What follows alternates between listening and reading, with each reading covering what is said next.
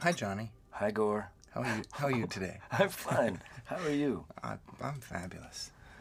Just swell. Hey, what's that? Look, in the fog. Here she comes. That's, this shot was an absolute nightmare. Was that? It's actually 5 shots put together. Really? The lighting didn't match on any of them. So it's digital, but it's digital, there's a lot of digital sort of imagery in there. Not much, just No? one piece, and it's just all pasted together, different takes pasted together and relit and flopped and flipped. And Wow. I think we shot it really early in the schedule, and it kind of came in 2 days before the release date. 2 days. Kevin McNally. Yes.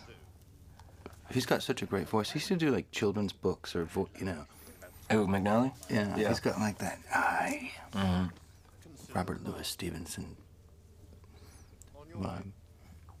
Jack Davenport is a great find, man. Yeah, he's kind of, I think, become the American Express card. I mean, you just don't want to do a movie without him. Yeah. He's just, he can do anything.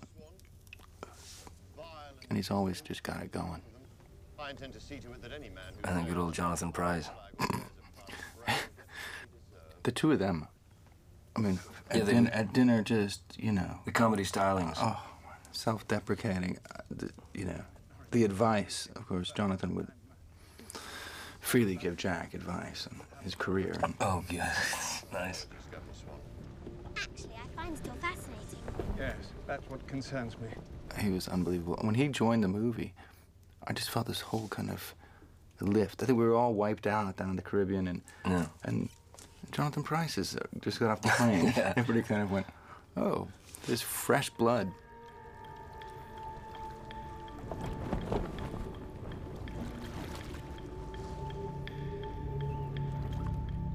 You know, Ted and Terry did a really nice job with this whole, unbelievable, you know, voice through the fog. And I remember, I don't know about you, but when I first heard, you know, pirate movie, I was like, yeah. And then, based on the ride, it was like, whoa. Whoa. It's a 2-hour advertisement for a theme park. And they really, I don't know, somehow when I heard it, when it was first mentioned to me by Dick Cook, it was like, yeah, I guess there was that initial thing, but I had a really good feeling. I just had a really good feeling. I don't know why. Well, it's you know, it's been such a completely dead genre. I was nervous. I mean, I was nervous because what's the story? I mean, it was sort of, okay, is it buried treasure? Is it kidnapping? What are the kind of 5 plots that, you know... And it's all of it. It's all, yeah, it's all in reverse. Yeah. No, I like the fact that it was about, you know, putting this treasure back instead of finding, and that the mutiny had happened before the movie. There's kind of there's a whole prequel aspect to the film and they were just good writers and good to have on. This stuff is amazing. Was this in the Caribbean? Let's see. No, that was in San Pedro, Pirates of San Pedro. Pirates of San Pedro, yeah.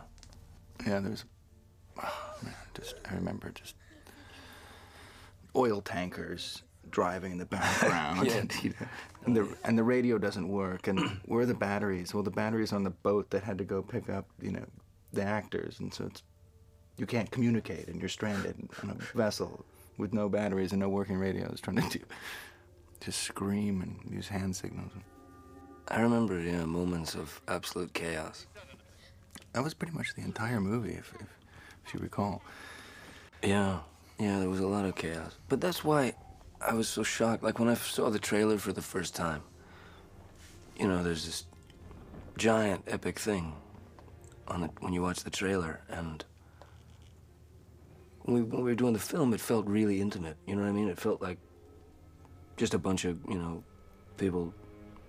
It's amazing. There's like 400 people, and they're all great and doing their job. They're, you know, coming in at 3 in the morning to get all the extras and wardrobe, but then there's really 10 people you kind of work with. You know, it's like you got Trevor, the focus puller, and you got Martin, Yeah. and you just make the movie. So that was the whole kind of scale issue kind of just evaporates. You don't realize. Yeah, it never felt like some giant film to me as we were doing it. Amazingly fluid, considering the logistical nightmare.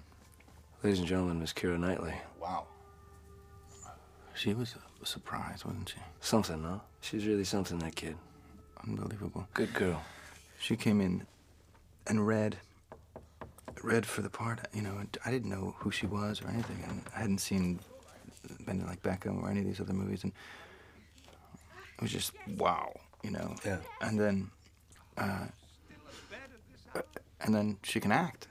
Yeah. A kid can act, and you know. Yeah, she really can. 17 years old, and traveled the entire movie with her mom, Char. Yeah. It's just great. Great lady. You know, those parents did something right because They're a sweet family. She got both feet on the ground. Confidence, you know? Yeah. Just like incredible confidence when you put her against you and Jeffrey Rush and, you know, Jonathan Pryce. It doesn't matter. She's just comes to play. No, she was there, man. She was, yeah, you could sort of try anything in a scene and she'd ride. Some actors, you roll camera and you could swear they're thinking about like their laundry or their agent or the next deal. And she always has the thought in her head that is, you know, the scene, basically. I mean, she's a really kind of great experience. And young Mr. Bloom. Young Mr. Bloom. I love this part. It's a very funny bit. It was really you know, it was actually a longer kind of setup for him. We cut out of the movie because of length, and without it, it didn't.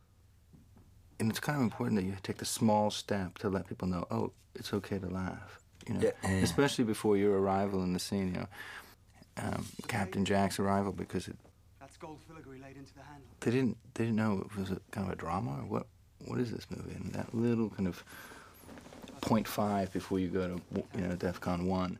Yeah. I think it's really important. We put it back in, and everything else started to work better. Orlando playing just earnest and funny, really, really funny. I think he should do more of that. He did he's so good in it, and he's so good. I had to keep reminding him, "You're not cool yet," Yeah. because he so wanted to be like you. I mean, he's like, and it's like, "No, you're still the dork." He's like, "Right, yeah, dork." Good to see you. I had a dream about you last night. About me? Is that entirely proper for you to... About the day we met, do you remember? How could I forget, Miss Swan? It's definitely on the page. He had the strongest arc. I mean, he's got the identity crisis. He's Yeah. got, you know, Once more, Miss Swan. As always. and Captain Jack just wants a ship. I mean, that's beautiful in Yeah. a way that you could just at any moment just go, what? Everybody else has a kind of trajectory or whatnot, but Jack has just one agenda always. And Yeah. it's, you know, I love Freedom. characters like that too. Yeah, exactly. Good day. Elizabeth. And look at them, Jesus, they're so beautiful, the two of them. It's like, I saw the two of them together Painful. in a restaurant. When I first, you know, I just knew, okay, Yeah. that's taken care of. uh-oh, Yeah. there she blows. God, remember that day, man? I remember the boat sinking, fully capsizing. Yeah. You know. I remember getting that phone call. Oh. It's like, don't worry, it's safe. That was the whole movie. Yeah. John, yes, it's been fully tested and it's safe. 30 minutes later. Things are blowing up. You know. Oh, man. That's the part of the kind of Murphy's Law of this movie. I mean, it's just unbelievable. Yeah. But really great arrival. Yeah, well written. I mean, the boys, all Ted and Terry, really Yeah, they're wrote a great. classic entrance. You know, it's just a beautiful entrance for a character. And they're it's so great to have them on the entire movie. You know, that usually these movies, it's like 15 writers. You know, you can't get through the list of Yeah. who's been hired to rewrite who's what, and you get this fragmented thing. And, you know, to make this movie in under a year from an outline, it was really kind of essential to just bring them in. Yeah, it was great having. Oh, yeah, I mean, having them there every day was really amazing. Just embrace it. Oh, there's the little booger finger. Sweet kid. Very, very sweet little kid. Great local cast. Yeah. And the guys that we brought from LA, man, they just were living it. You know, the extras, Oh my the God. hand-picked extras were just. They're probably still living it.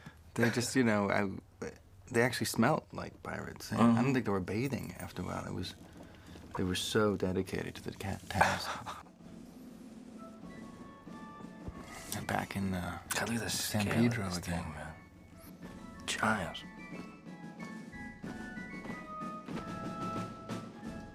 Well, it's one of those. If you're gonna fail big. That's my Yeah. motto. Yeah, that's right. Who did the music finally? About 39 people. Really? Yeah.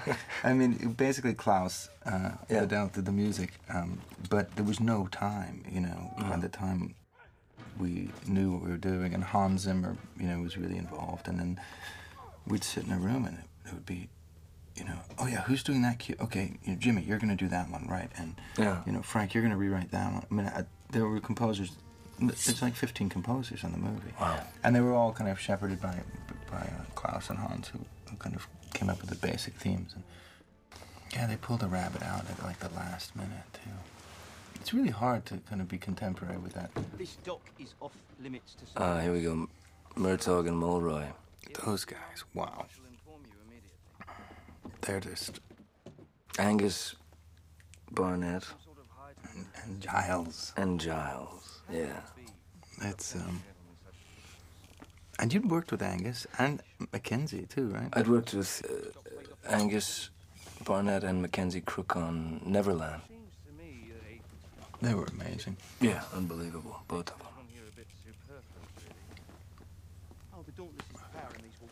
These guys are incredible. It's just like Laurel and Hardy. I mean, I just want to see more of them. Yeah. Nigh uncatchable. The Black Pearl. Well, there's no real ship that can match the Interceptor. Black Pearl is a real ship. No, it's not. Yes, it is. I've seen it. You've seen it. Yes. You haven't seen it. Yes, I have. You've seen a ship with black sails that's crewed by the Dow. And this whole thing was so well written as well. I mean, their whole spiel together was unbelievably funny. It's just vaudeville.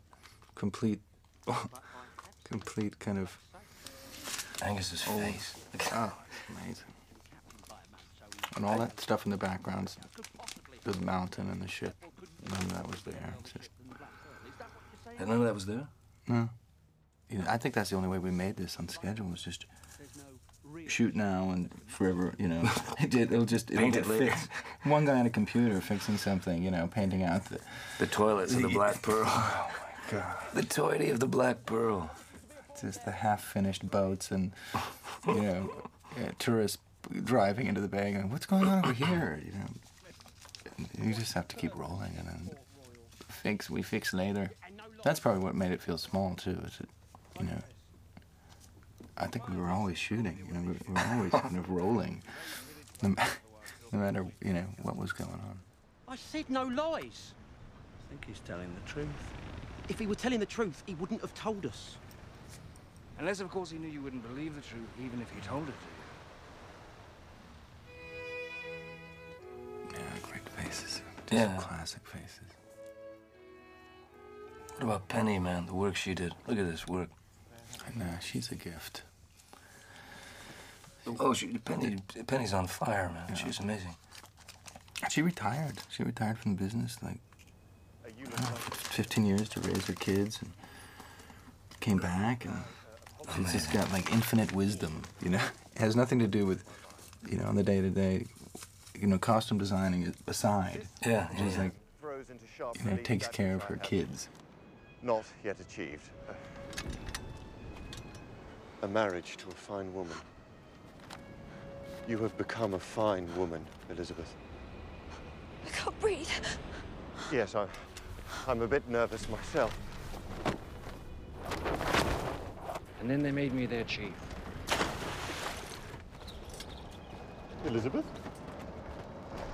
I remember the fall was a, it was a barrel. It was an oil can, oil drum Yeah. thing, yeah.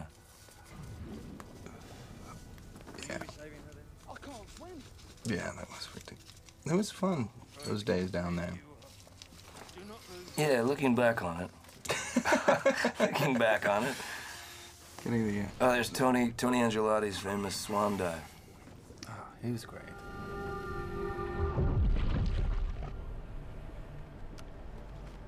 What was that?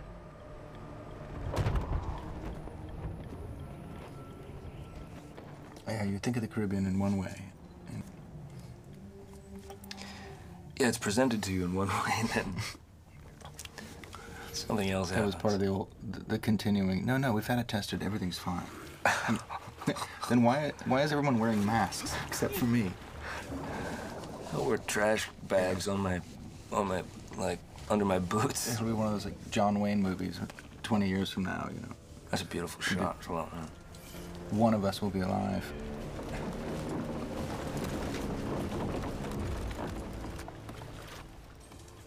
Remember when my wig came off?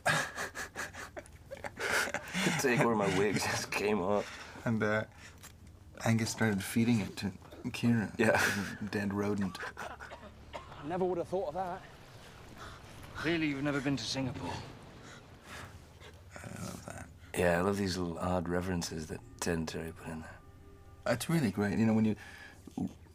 That's the surprise to me. You know, you kind of hedge your bet because of the whole, you know, Bruckheimer brand and the audience expectations and the summer movie and all that. And you kind of put, you know, you blow up ships and you have explosions and skeletons and all that stuff. And then you get it. You know, that's the big education for me, is that it reinstored the kind of faith in the audience, that they're responding to kind of the nuance of the movie that you could really make with the lights you could carry in the back of your station wagon.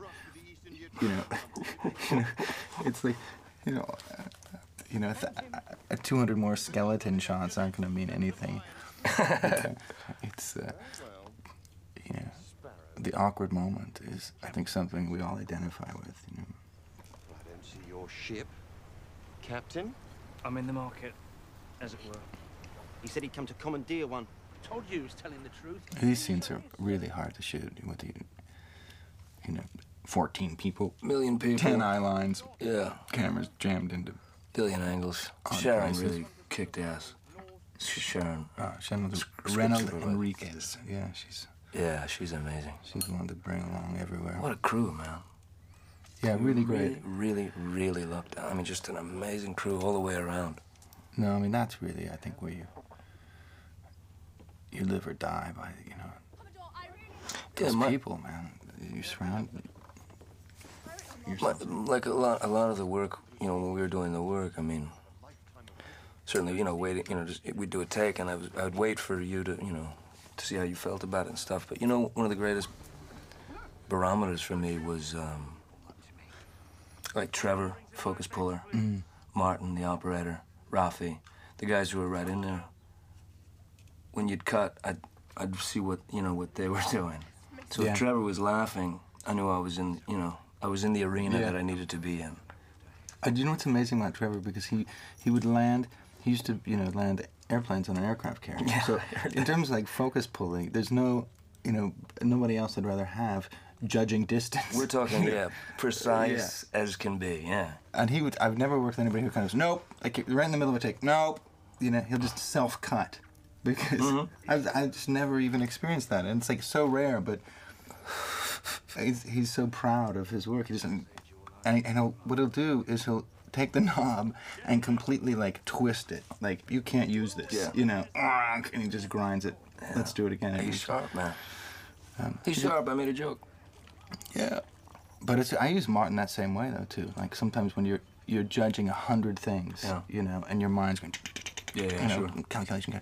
I'll look over to Martin, and he'll give me like the nod, you know, like because he's, you know, he's right there, with his eye, you know, right through, on the eyepiece, and he's catching stuff. So you can't, you know, even when you stand behind the camera or you're looking at a monitor, he's in there. Well, it's going to be 80 feet tall on a screen someplace, you know. And I see something and I go, is that there? Is that moment there? You know, the little micro epiphany or whatever. Yeah. Is it behind the eyes? You know, he's so great. He was unbelievable. One take, running across the bridge. That's right. Yeah, that was your day coming in. Plastic hands. 4 hours in makeup, sitting, waiting. Okay. Put him back on a boat. Yeah, and the schedule was not the... the schedule was basically taken away from us, if I remember correctly. It was just completely taken away from the ADs by our friends in production, who, you know, to their own credit, I mean, there's this huge fear of a water movie just going 5 times over schedule and the release date, and you're not going to make it. And wrestling the elements. Yeah, it's a legitimate concern. I mean, nothing stays where you put it. You know, basically. Having to move the boat. You're trying to set a composition, and the sails are blowing back, and I'm yelling. You're going, what? I'm yelling. You know, 2 steps to your left. We're on a different boat. You know, cannons are firing. Smoker boats shut down, breaks down in the middle of the shot. I love this sequence. This is like a silent movie. Yeah.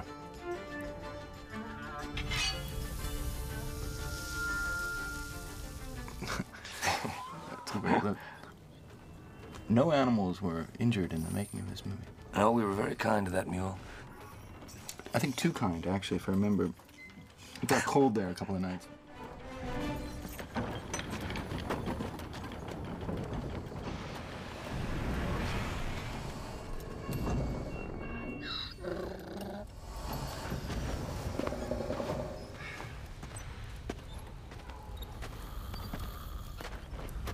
Right where I left you.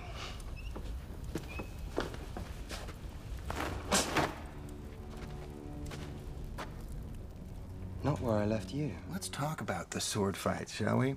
Many, many, many, many, many, many hours. Many, many, many, many hours of sword fighting. Well, from my perspective, I thought it was really, you could tell, there were just different approaches, you know?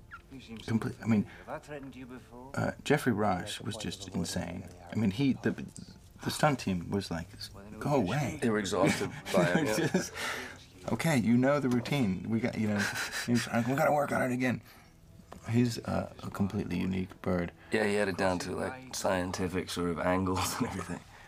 And Orlando was kind of like, yeah, no, I got it, man, I got it. He was, yeah, I did Lord of the Rings, man, don't you know? I can do this stuff. I imagined that Captain Jack would be sort of like Ali, you know, when he got into the ring. The other guys would put their hands up and get in that sort of boxing stance, and Captain Jack would just sort of be like Ali with the hands down, you know. Yeah. Just waiting for the first. Yeah, not really wanting to fight, you know. How's your footwork? He, If I step here. Very good. Too tired. well, it's also like, I mean, how many Band-Aids on your fingers from this stuff? I mean. Oh, yeah, we took a few whacks, man. Wham. That's not fun. Amazing thing was, during the training, you know, during the sword fighting training was when I was working with Mark Ivy, one of the sword experts, and George and those guys, and then Bob Anderson, who was like 80 something. I know, the legend. Fantastic, you know, a guy who taught like Errol Flynn and stuff. When Bob came around and picked up the sword, You had no weapon. and was like a teenager with it. It was incredible, man. And everybody just shuts up. Everybody stopped and shut up, and we're all sweating, and he was there, and he was, you know, absolutely fine, and like a kid.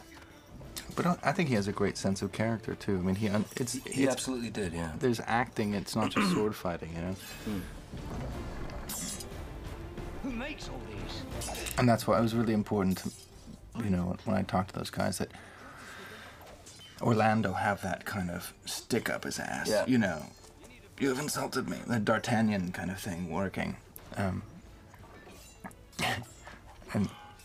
I just think Captain Jack was, you know, will take the shortest route to anything. Absolutely. You know, well, least amount of energy expended at all Yeah, times. that's exactly it. You're not a eunuch, are you? Now that's pure Johnny. The eunuch line. There's a lot of those in there. They're great. Those, all that stuff you added, I think, is really, you know. And it's still in the movie. No, I was really pleased. Oh no, it's like you have to pervert this genre, you know, at every opportune moment. Yeah, one must be a pirate. Yes. Dangling. The dingle dangling. Yeah. Yeah, it took quite a long time to shoot this. What was that sequence? It was like 5 days or a week? Yeah, I think we did 5 or 4 or 5, and then we came back and did the stuff on the rafters. Right. Yeah, exactly. After we came back from the Caribbean, we did the stuff. Exactly. Yeah. But finally, I think one day you said to me, "You're just gonna use this, right?"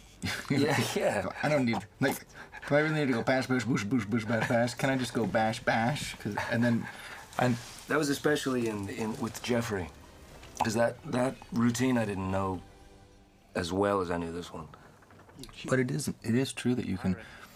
I mean, if you look at, you know, our great stunt team that are just, you know, aren't sort of learning lines and doing the whole movie, and they've got that routine really well down.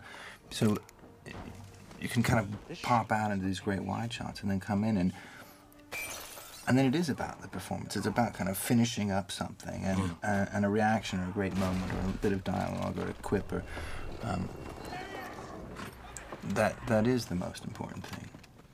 Oh yeah. Because those guys, that's what they do. I mean, they were all amazing in terms of that. Just saying, you know, it has to be coming from the character. Captain Jack wouldn't have the perfect stance, you know. Oh, Tony, I just remember the whole entire movie, Tony would look at you and kind of like, what is it? It's so funny to see him try to do it. He couldn't quite get it, but he was totally tried, you know, it was beautiful. The wobble. He did well, Tony. Really well. You can keep doing that forever. The dog is never going to move. This scene, the crowd goes nuts, and then you go to London, and it's a pin drop. The dog. Because they don't get the dog. The dog, forget it. The dog reference, the ride, yeah. All the ride references. And it's so funny to have the Brits over here going, what are people laughing at? Like, if it's like, even in the background, there's some like little moment from the ride, and you got, you know, in Anaheim, they're going crazy. You know, in Munich, they're sort of... This moment is huge in Anaheim. Now that's a smart match, miss, if it's not too bold to say. It is a smart match. One of the things I was thinking, that I didn't know, because I was so freaked out watching it for the first time at the premiere, but every day when V did my makeup, we had this little open syphilis kind of, this weird little open wound on my I love that. jawline, and I guess you notice it here and there.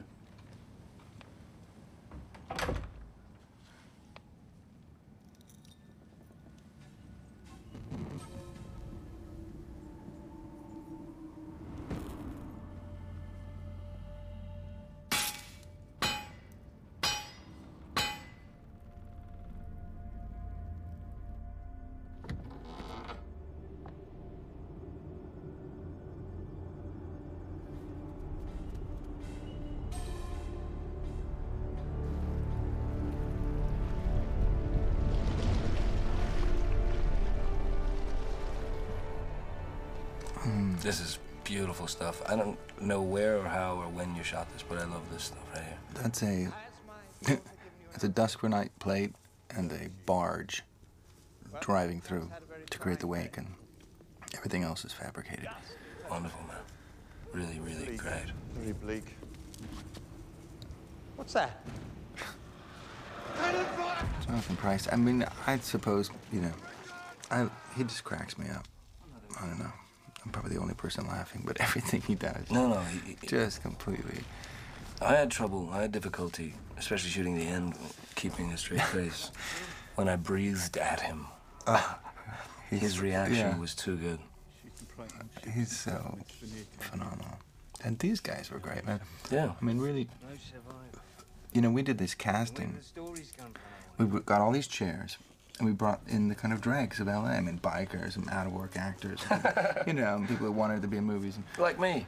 The dregs of LA. And I just brought them into this kind of basement at Disney, and then, you know, gave them, like, first we started with real weapons, and then we quickly switched to rubber because they were actually hurting each other. And they would, you know, would say, "Okay, you're looking for gold," and they'd all scream and knock over chairs, and like, then we'd just yell something, "Captain's on deck," and they'd all stand at attention. And out of like, you know, 600, we picked 10 guys that stayed with us the entire show. So you'll see background guys changing, you know, if we're in the Caribbean or we're in LA or whatever. But all these guys were unbelievable, though, man. They really, as you said, they really lived it.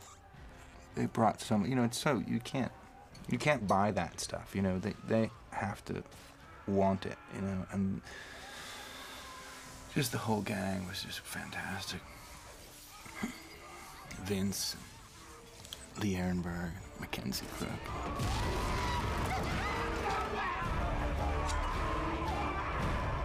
I always thought it's nice that the first killing in the movie is Orlando.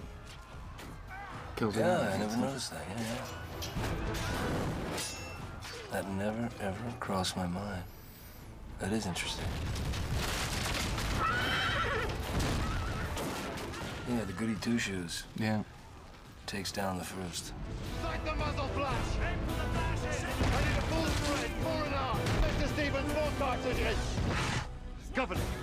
All this stuff is so giant. I mean, having, you know, not being involved in this stuff, you know, once again, it was like seeing it for the first time.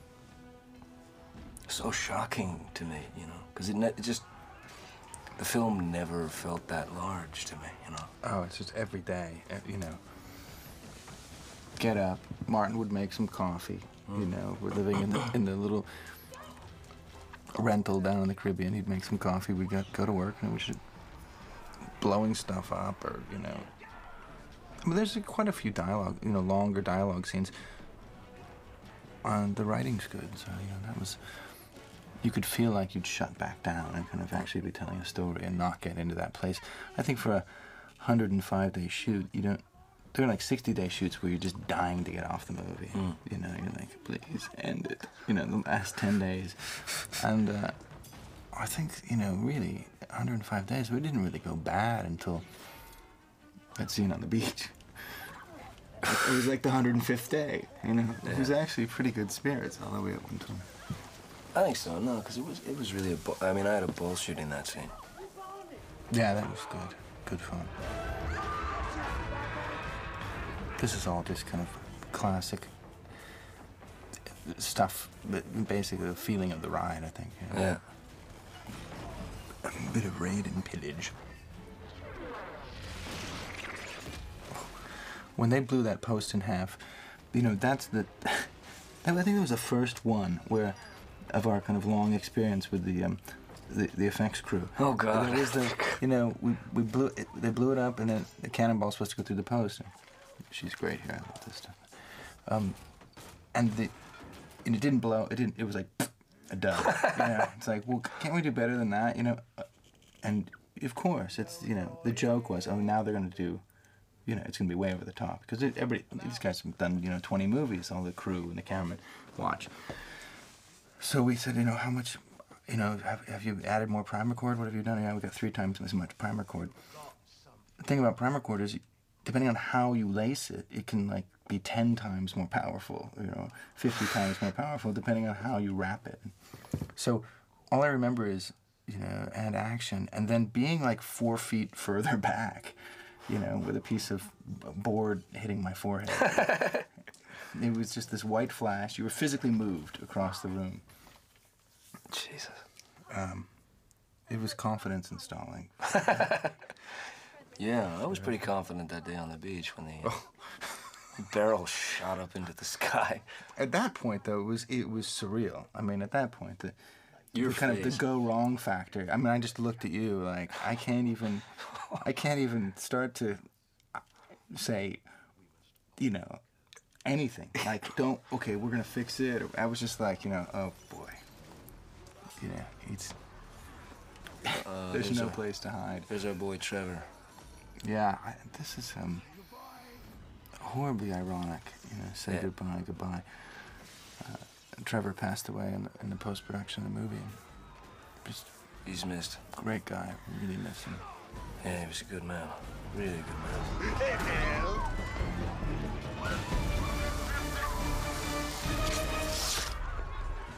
And Vince, yeah, he was fantastic. He, poor bastard, had to have the beard lit every take, you know.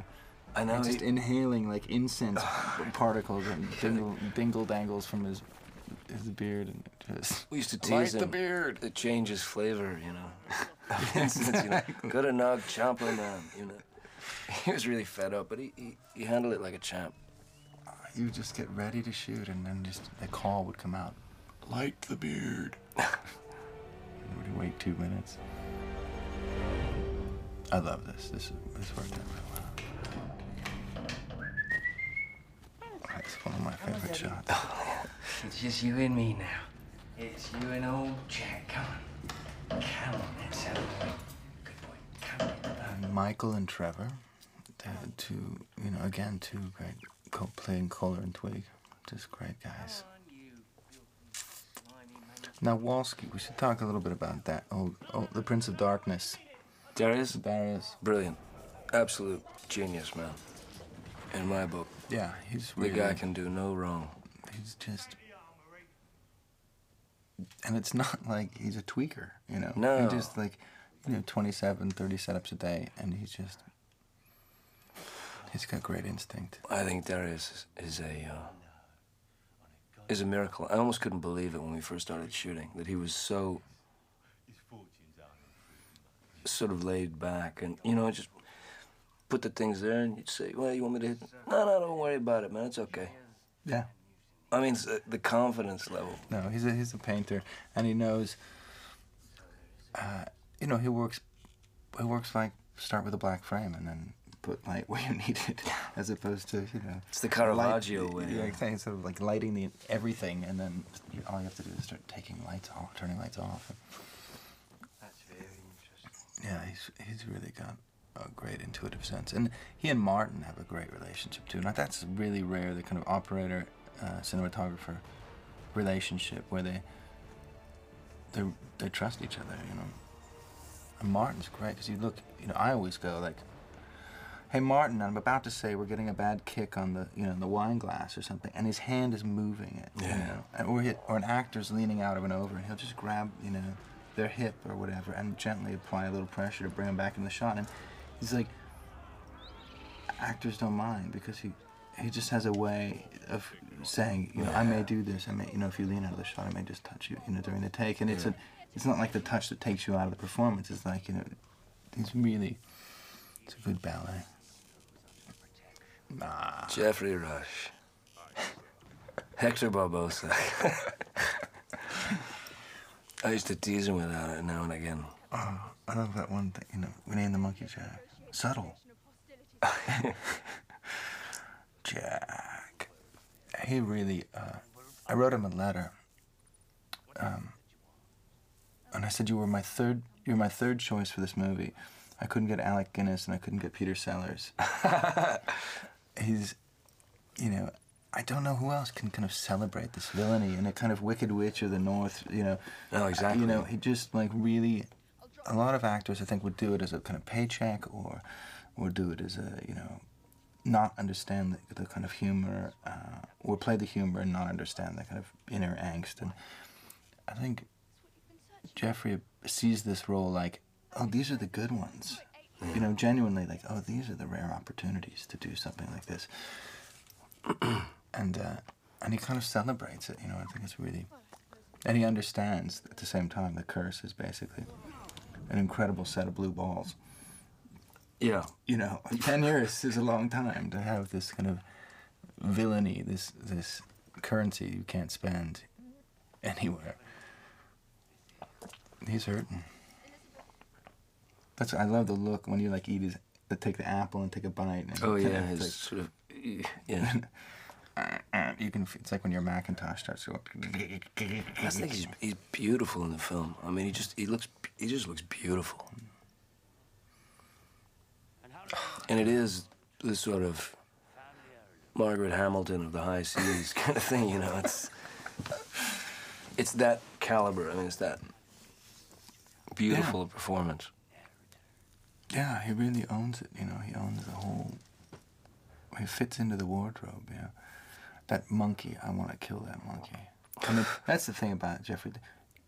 If you look at the dailies for that scene, it's basically the animal trainers going, you know, Tara, Tara, Tara, Tara, Tara, Tara, Tara, click, click, click, click, Tara, Tara, click, click, and the monkey turning every which way, couldn't sit still, and I, you know, it's not even, I'm scratching off, you know, the word "and" or whatever. We got that, you know, well, we got a message, you know, segment of a sentence before the monkey started to jump off his shoulder or flip out or start to freak out because all the pirates surrounding him were really making him uncomfortable.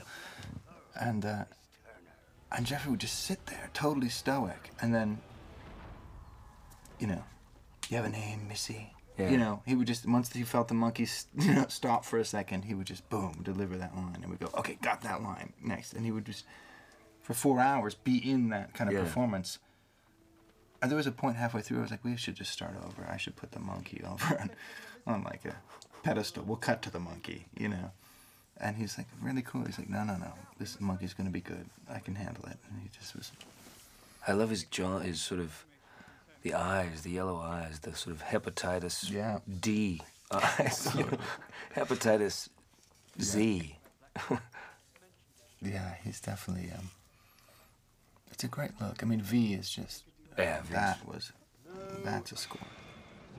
Remember when we first met? At that funky restaurant in London? Yeah. Oh, yeah. Yeah, it was nice. That's not good enough. I thought, my initial feeling was that I've just scared this guy. He thinks I'm absolutely out of my mind. No, I was more like, what, how long can I keep this secret? Yeah. The nose? The nose. The blue nose? Yeah. I just remember saying it. Because I knew, well, two things. I knew the film could support, because Orlando's doing Errol Flynn, you know, and the movie, and the other pirates all have rotten teeth, and they look like they're, you know, and we were talking about your whole, you know, your approach to the character. It's when you got to, like, I don't know, I think I said to you, so what is it? What, because you, what are you going to, I know you're going to play against your good looks. What, where's the boundary? And you said, well, I think Jack doesn't have a nose. He lost his nose. No, it's, in a sword fight. But it got sewed back on. Yeah, and it was blue. And it was blue because the circulation was bad. So then, the thought being that his only real fears are not necessarily death or anything, but the common cold and pepper. Sneezing. Sneezing, and yeah, because, you know, it would be hard to get that thing put back on. Yeah. I just thought that would be fun, you know. But as soon as I said it, I thought, this is never going to work. even if you were game for it. Disney, I was actually, my mind immediately was going, okay, how do I sell that? I couldn't find an angle, you know, because this was like in the infantile stages of the kind of Bruckheimer, Dick Cook experience, and, you know, back home, they're talking, Synergy's talking about McDonald's cups and Happy Meals. And, you know, after the third bottle of wine at some restaurant in London, we're talking about the nose that's just been slashed off. And I was actually, oddly enough, I was actually quite willing to go there. I mean, you were great about it. I mean, I knew I wanted each other. I knew I wanted the eye, Mackenzie's eye. And it just, I mean, just tonally, the film, you know, really, I mean, if you look at, you know, Jack Davenport and you know, even Orlando's performance, that, you know, on their own, they're really solid, and in context, they're kind of fuel for you to consume. Yeah. In a way. I mean, if everybody was doing what you're doing in this movie, it would be a complete disaster. Yeah, I mean, you know what I mean? There's a kind of contrast, and Nautical town. One question about your business, boy. There's no use going. Let's go. How far are you willing to go? There's the scab. by the way. More than anything, they were they fed the monster in Captain Jack, you know. Well, yeah, you have to. Yeah, Orlando's earnestness and Jack's sort of holier than thou.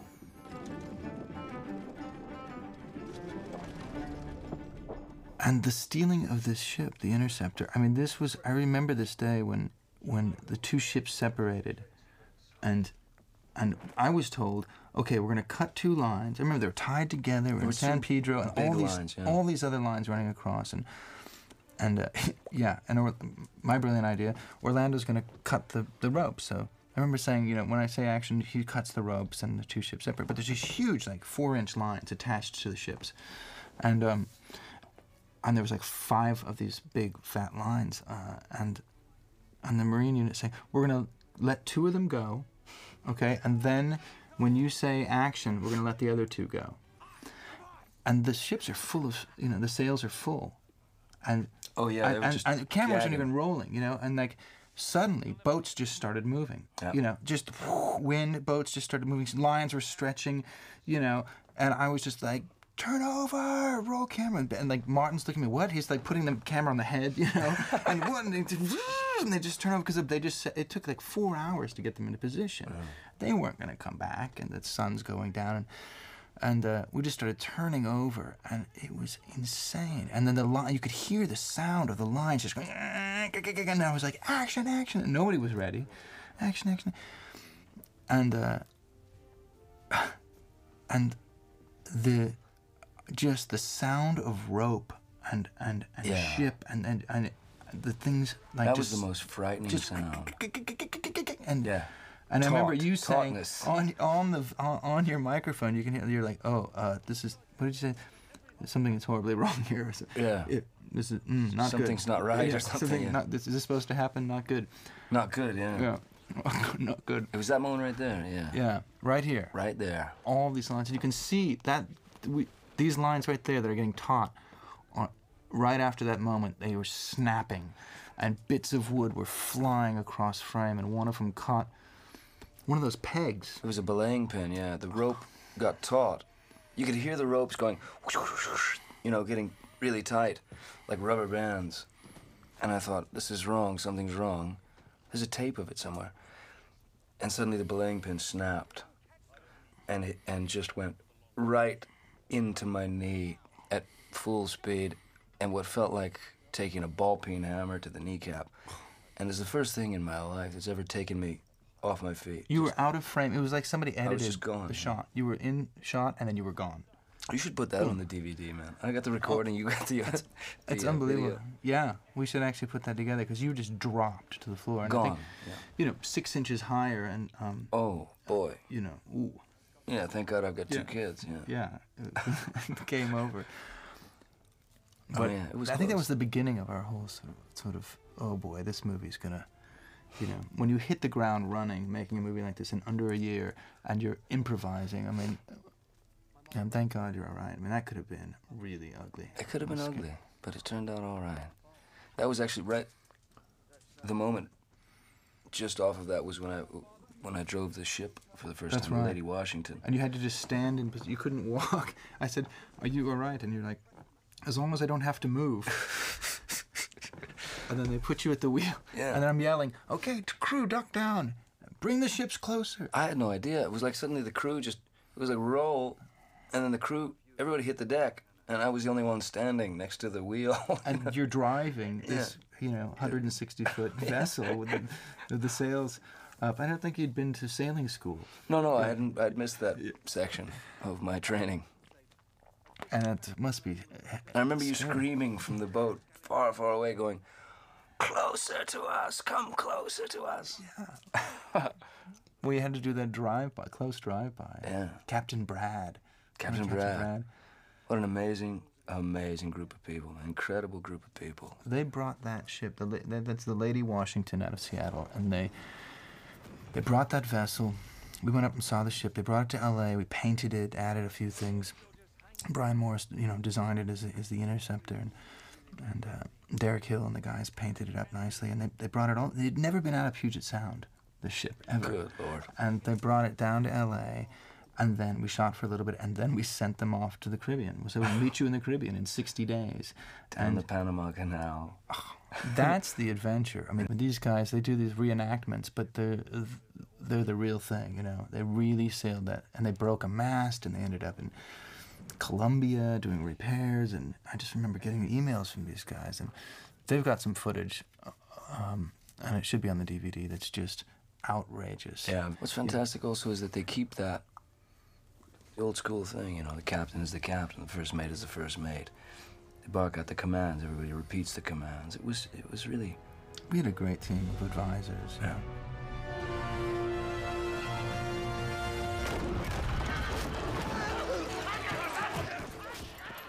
This is, I don't know, when I was a kid and I went to this, I don't know if it was part of your upbringing, but for me, we used to drive up to San Diego and go to the Pirates of the Caribbean, and there was, it kind of freaked me out. I mean, to be honest with you, as a 6-year-old, it was like scary and funny. Yeah. You know, and if there's anything to take from the ride, I think it's that combination of, you know, and that kind of perverse sense of humor. Jack, feeling lucky. Oh, man.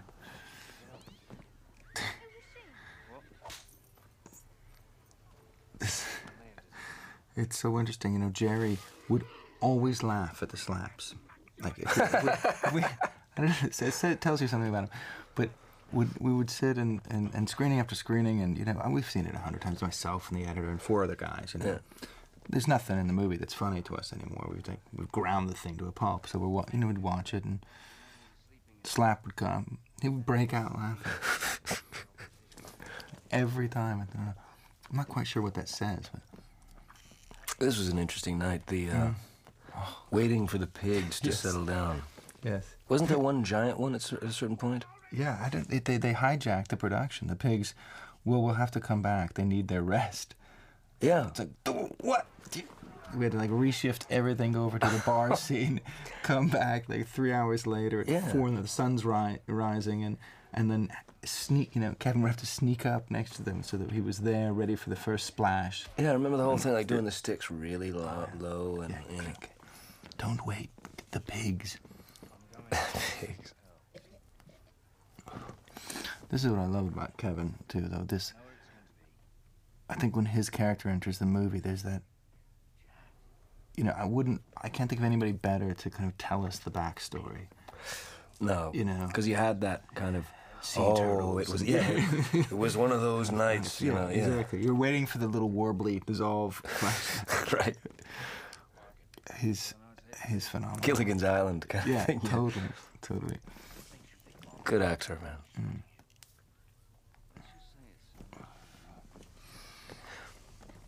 Yeah, this is a fun scene. There's a whole ending of this that's probably going to be in the deleted scenes section where Orlando kicks over the table. The kid's a bit of a stick, isn't he? The kid. All right, this is a fun night. I love all this stuff you do with your... Mr. Subtle. With breaking his neck to show him. Yeah, it's fantastic. It's good, and Derek really, you know, just lit the whole scene with candles. I mean, there's like candles burning your beard, your dingles. Is the Barry Lyndon approach. Yeah, I mean, they're just everywhere. It's nice.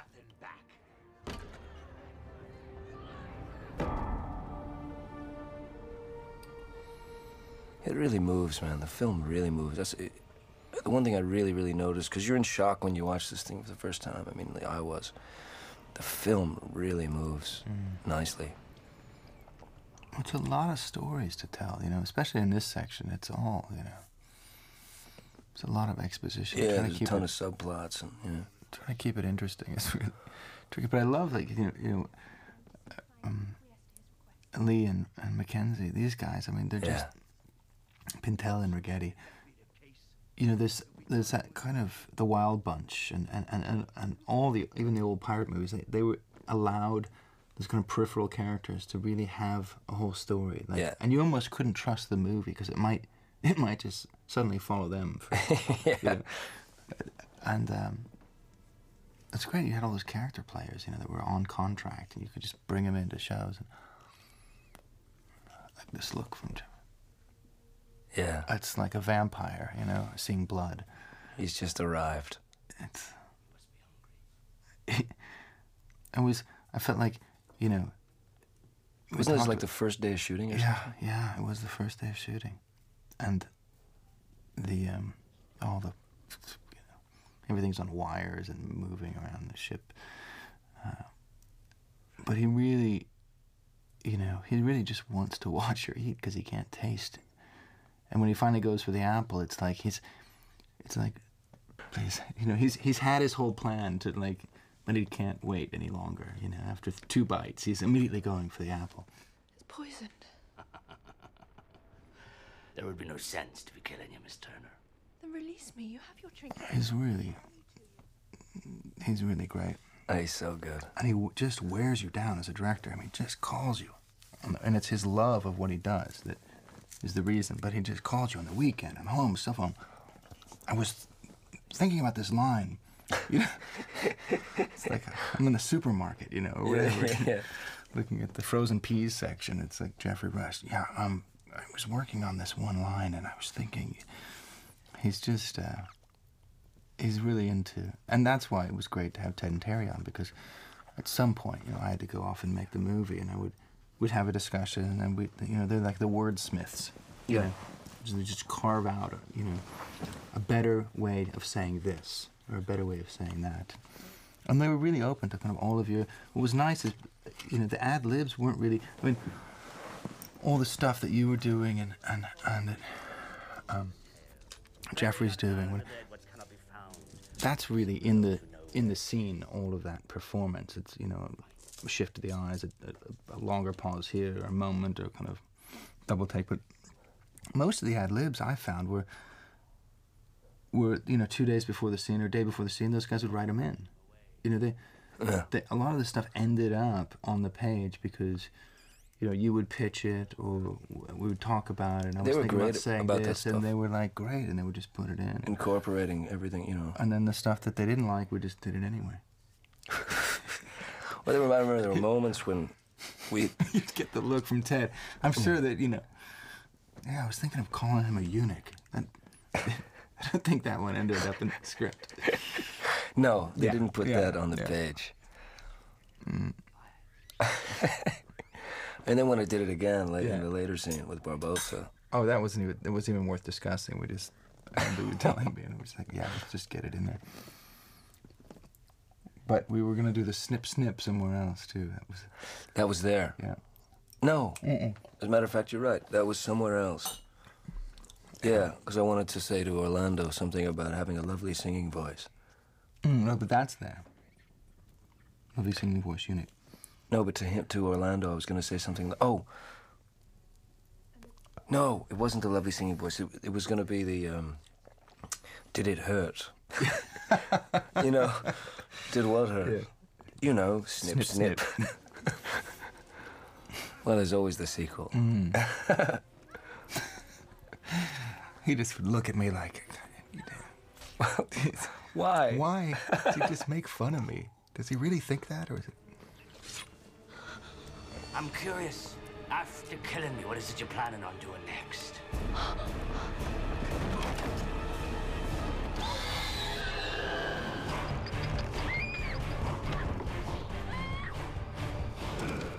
This stuff is so shocking, though. I mean, to see it great, yeah. And what's great is you see Pintel and Righetti, you see the faces of these guys. I mean, retaining the performance. Yeah. In a CGI character was so essential. You know, shooting all this stuff with the real actors, and then holding the animators. You know, Hal and John at ILM, holding them to those performances. They're really good about that. I think they, you know, they really would study the actor's performance and kind of take everything from it. You know. There's Trevor.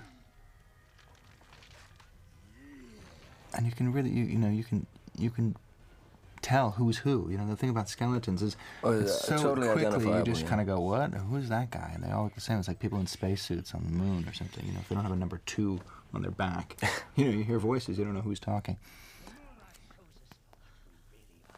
And this scene with Jeffrey, you know, we actually, I was adamant about keeping his eyes, because it's the one thing, you can take a sphere and put a glint in it and make a highlight and put flesh around it on a computer, but it's hard to convey a thought, you know, that sort of behind the eyes, what's going on behind the eyes. And so this is a scene where those are still his eyes. And the same thing in your close-up. So those are actually our yeah, eyeballs. Yes, color treated, you know, to match into the scene. But right. Because if you just completely go computer generated, you lose that. You know, I think that's the thing that, you know. That seeing Jeffrey's skeleton with a nose is really, yeah, just decaying meat. That was an early decision to try to remind ourselves of who he is. Plus, the big issue is, you know, lip sync with no lips. It's kind of a problem. Yeah. That was a nightmare. Marty. The banana. The banana. Yeah, you were pissed off at me this day. We were having a bad day. No, but I felt like we got over our issues after the second take. Yeah, we were okay. Fortitude to follow orders and stay true in the face of danger and almost certain death. Mr. Cotton, answer man. He's a mute, sir. Poor devil had his tongue cut out, so we trained the parrot to talk for him. No one's yet figured how. Mr. Cotton's parrot. Same question. When it is else! When it is else! Mostly we figure that means yes. Of course it does. Satisfied? Well, you've proved they're mad. And what's the benefit for us? I love this scene. It's just really... It was a fun scene to shoot, actually. I was trying to be mad the whole day, but it was a fun scene to shoot. Oh, it's in the, you know, it's no matter what happens between takes, that's what's so great, you know, it's like, this stuff's for eternity, and, you know, it's so nice to see you just, and you're there, you know, whatever the kind of, and this is the scene where I was screaming across the beach louder than I've never, not one to lose it very often, and I completely lost it this day because they were driving the production vehicle through our frame at sunset. That's right. Yeah. Just like somebody decided, let's bring the landing craft around so we can wrap 10 minutes earlier. And they just drove it right through our shot. And it moves about, you know, half a knot in the sunset. It's just ballistic. No, this is great. And it's beautiful, you know, it's nice to have the Caribbean look in the film. It's good. It was a quick scene to shoot, too. You know, it felt like a fun, good scene. You could do longer takes. And oh, God, look at this. Oh, yeah. Yes. Again, sort of Howard Pyle at the wheel. Saturated. I remember this. This was on the wide shot was a model, of course, and then this down in San Pedro with the just massive rain and wind machines. And I remember I couldn't see a thing. Oh. I couldn't see a thing. I couldn't see a thing either. Neither could the camera. We would just get obliterated. It's like what you're seeing here is the moments where the camera isn't completely, you know, drenched. It's like the Great Deluge. Yeah, sort of, this is the kind of Ryan's daughter, you know, approach. And again, sort of, not an essential scene in the movie, but a nice mosaic of, gotta have the storm scene, right? One must, yeah. But also not seeing Captain Jack for the first time really like. Oh yeah. On it, and it does kind of explain the compass, but it's nice to set it at night and do a big little storm number. Yeah. I think that mosaic felt very of looks, you know, throwing different looks at the film helps give some life to you know, in between all that kind of exposition of, because we're still very much in the kind of backstory section of the movie, explaining how you got off the island, explaining the curse, explaining. This is really that whole section. You're right. There are a million different stories to tell. I mean, there's so many different stories to tell. It's really... And servicing each one is really... it's complicated. Very, very complicated, very difficult. And it's nice to change, when you're kind of burdened with that as a filmmaker, it's nice to change locations and change looks and change, go from the moonlight serenades to the, bright, tropical setting to the storm and then to the fog, and because it's a lot to ask of an audience to sit and listen. It's a great shot. Now, what is this all about? I mean, how was that done? Just... It's a completely synthetic model shot. Totally, the whole shot? Yeah, the foreground elements are practical model miniatures, and then it's a dry for wet, and then the sharks were added from stock footage, and that's a lot of different things. It's a really beautiful shot. I like when you close the compass and David's look to you, cotton. Oh yeah, cotton. The tsetse flies. Failed to mention that. Well, he plays things closer to the vest now. A hard learn. This was nice. This was one of several scenes that didn't exist until we started to... That's what's nice about having Ted and Terry on the run of the picture. It's like you can get... You know where your problem... that they had an outline, then the script came in, we were already scheduling one draft, and then they would incorporate storyboards or ideas that came out of storyboards, like your ship sinking at the beginning and the eyeball and things like that, and then this... Orlando's impression of me. Which actually, I thought worked out much better than having the thing explained, ultimately. Yeah. I mean, I think the note that, we need to explain...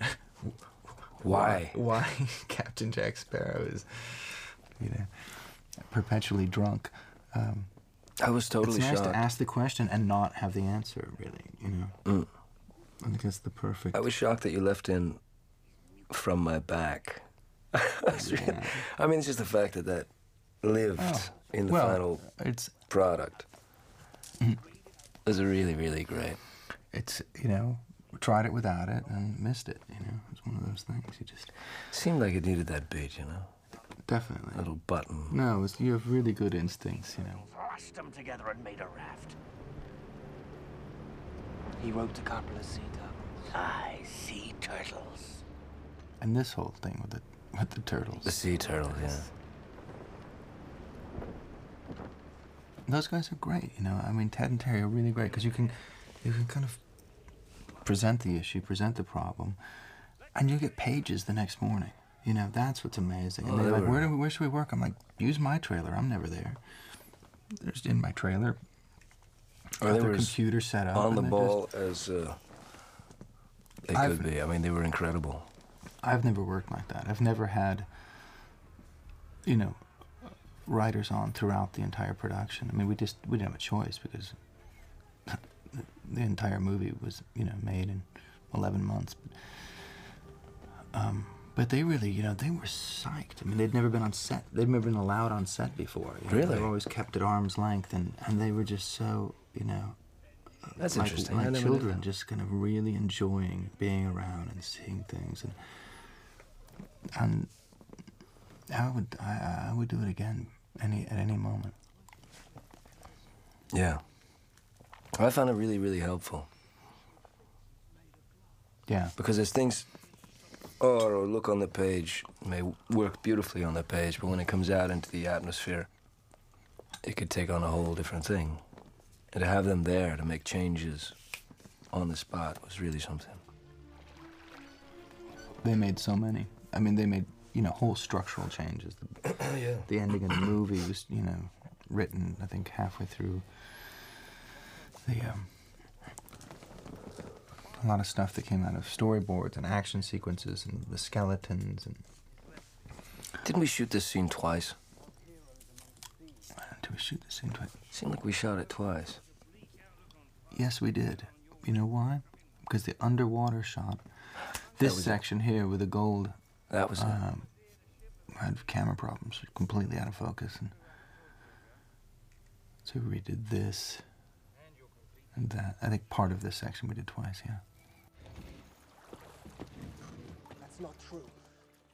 And I like this. This is all built on the stage 2 at Disney, and I really think they should have left that set. Not all treasure is silver and It was such a beautiful... I'm sure they're kicking themselves now. Giant sculpture. Just a beautiful... It was so beautiful. I love this kind of ritual in progress. And again, just good, good words. I mean, yeah, they really, and it was very important to me to cast as many Brits as possible because of in looking at the genre and saying why hasn't it worked? I found a lot of sort of dialect that felt like it wasn't really that Robert Louis Stevenson, the black spot. It didn't have any of that kind of pirate flavor that was, out of the pile and the Treasure Island and all that stuff. It seemed to be that stuff kind of went away in some way. And these guys, here it is. And it was nice to, in that, if you look at the movie, Barbossa's the only one really doing the hard R. Yeah. The R. Yeah, the Robert Newton sort of which inspired. is great. I think it's nice that... It's a nice homage. I mean, it's a nice salute, back to that. And to the genre, I mean, to the... And you're doing, I don't know what you're doing, Pepe Le Pew, and you got something really, a unique mixture happening there. And whose blood must yet be paid? The first thing I'm going to do after the curse is lifted. Eat a whole bushel of apples.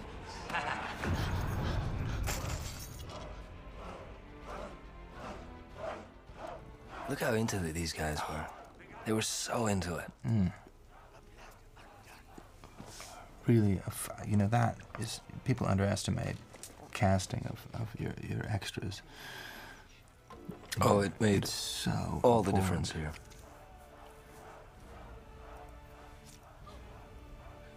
Because they don't get paid very much. It's not a great job. No, I don't know. You got to find people who really want to do it and just realize it's fun. Oh, these guys were having a ball, man.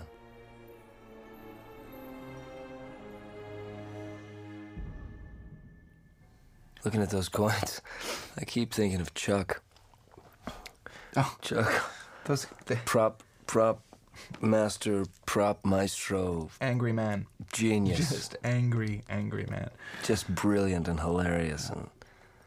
He's so funny. Him and everybody sort of policing, yeah. Oh, there was because again, you could. It's like not finishing the boat and having the 2 porta potties, and that had to be painted out in all the shots. I love that moment. You can't have 800 coins. You can have 42 coins. So we're like constantly putting them closer together to make it look like the box is full of medallions. I love how he spits. He spits when he talks. Yeah. Was your father William Turner? No. Where's his child? The child that sailed from England 8 years ago. The child in whose veins flows the blood of William Turner. Where?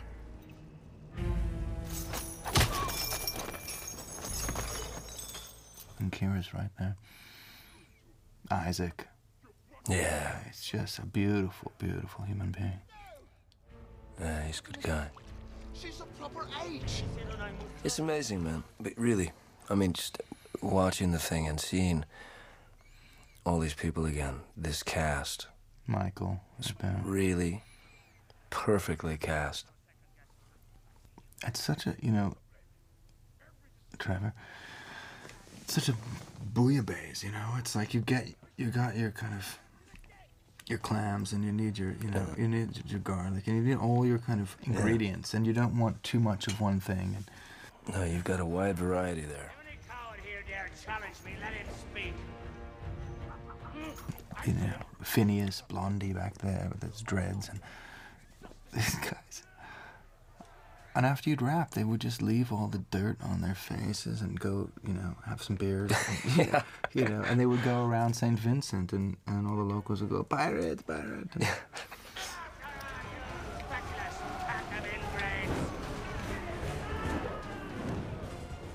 really a great bunch. Listen! Find them! We had like 6 Michaels on this movie, 3 Trevors. I love that walk. This is just... confused. Just completely delirious. You're supposed to be dead! Am I not? Yeah, this was the mayonnaise moment. Yeah, the endless ad lib. This was really fun.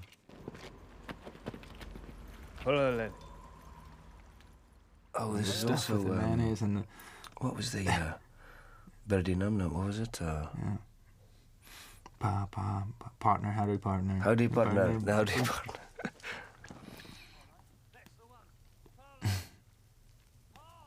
That would be the French. That's... I don't think anybody realized the political context of that one. No, it didn't exist at that point, did it?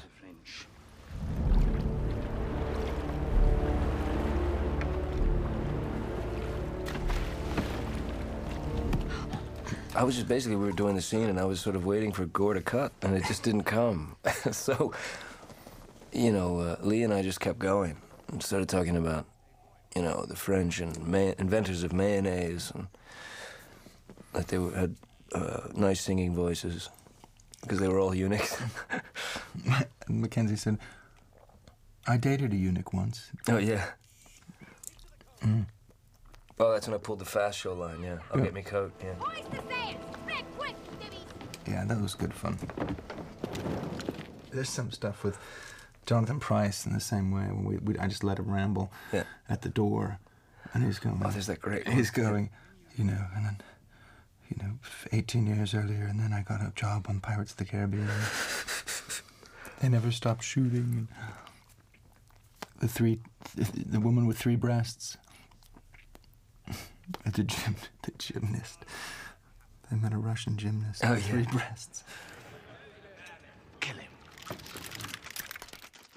Now, this, when I first cut the movie together, it was, you know, twice as long as it is now, and you know, I felt like we were in good shape because this scene,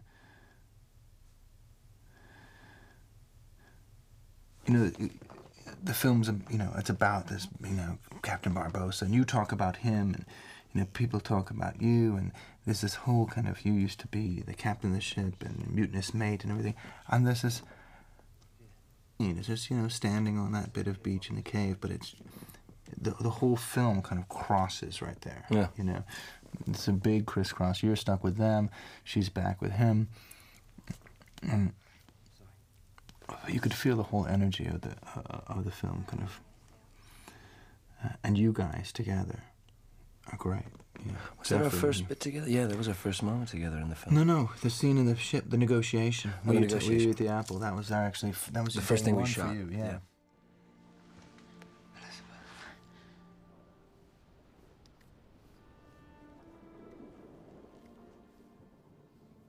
Getting to know the character and suddenly it's dive in, folks. Yeah. Yeah. There's a lot going on in that scene. I think it worked out really well. It was quite a bit longer initially, as written. You know. Yeah. You're commenting on his ship, something like, "I haven't taken care of my ship." But it didn't really work because it actually looked kind of nice in there. You know? Yeah. It's one thing below when you say, you know, I think there's a leak, but his cabin is actually. Yeah, it's beautiful. Kind of nice. Yeah, it's really beautiful. So I think on the page it read one way, and then once Derek got all the candles and everything working for the dinner scene, it was obviously not going to work that same way. And these two. These little scenes that they have together are really, really, really nice. Really. They're beautiful. Yeah, together. heartfelt. You know. I mean, they make it. They were just great on screen together. These are always tricky because it's, you know, it's so close to melodrama. Yeah, but I think that's the kind of beauty, is just hovering in the arena, you know, and not maybe scraping against it, but never really, you know. That's the challenge. It's that's hard the to fun. pull off. Yeah. Please don't. Yeah. It's almost up there with "I'm having your baby." Yeah. You know? Yeah. But it is his big epiphany moment, and the returning the dingus. Yeah, here's the first day.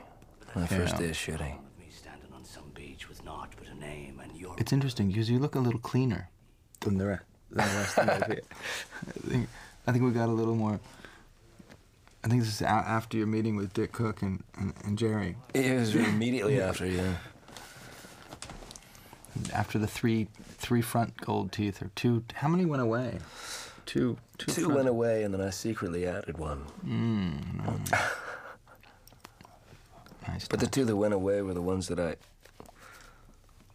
put on to use as bartering material. It's a very important tactic, I think. Yeah, it worked.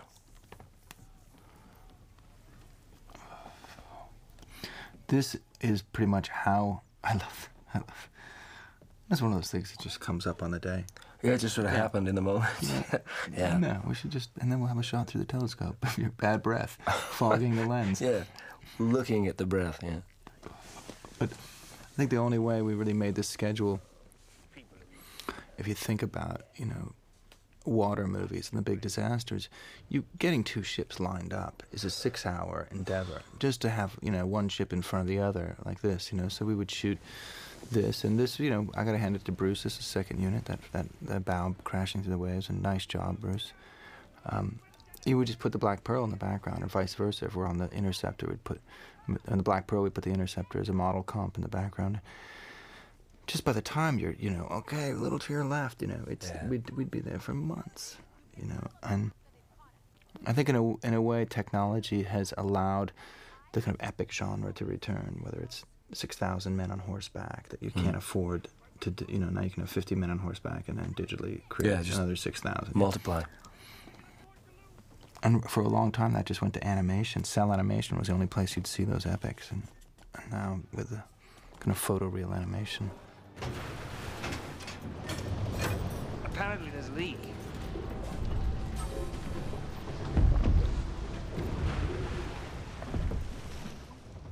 And this is one of the ones that storyboarded, then rewritten, storyboarded, rewritten. The guys were really great about that. I'd show them like little sketches, and then just finding, we'd had thousands of cards out on the table, like, okay, so when does Jack get thrown into the brig, and when does he see the boat turn, and when does he come back out, but Orlando's got to get stuck below, and they're really great about that. You can just like lay it all out, and shuffle it around, and then of course in the edit room you change it all anyways.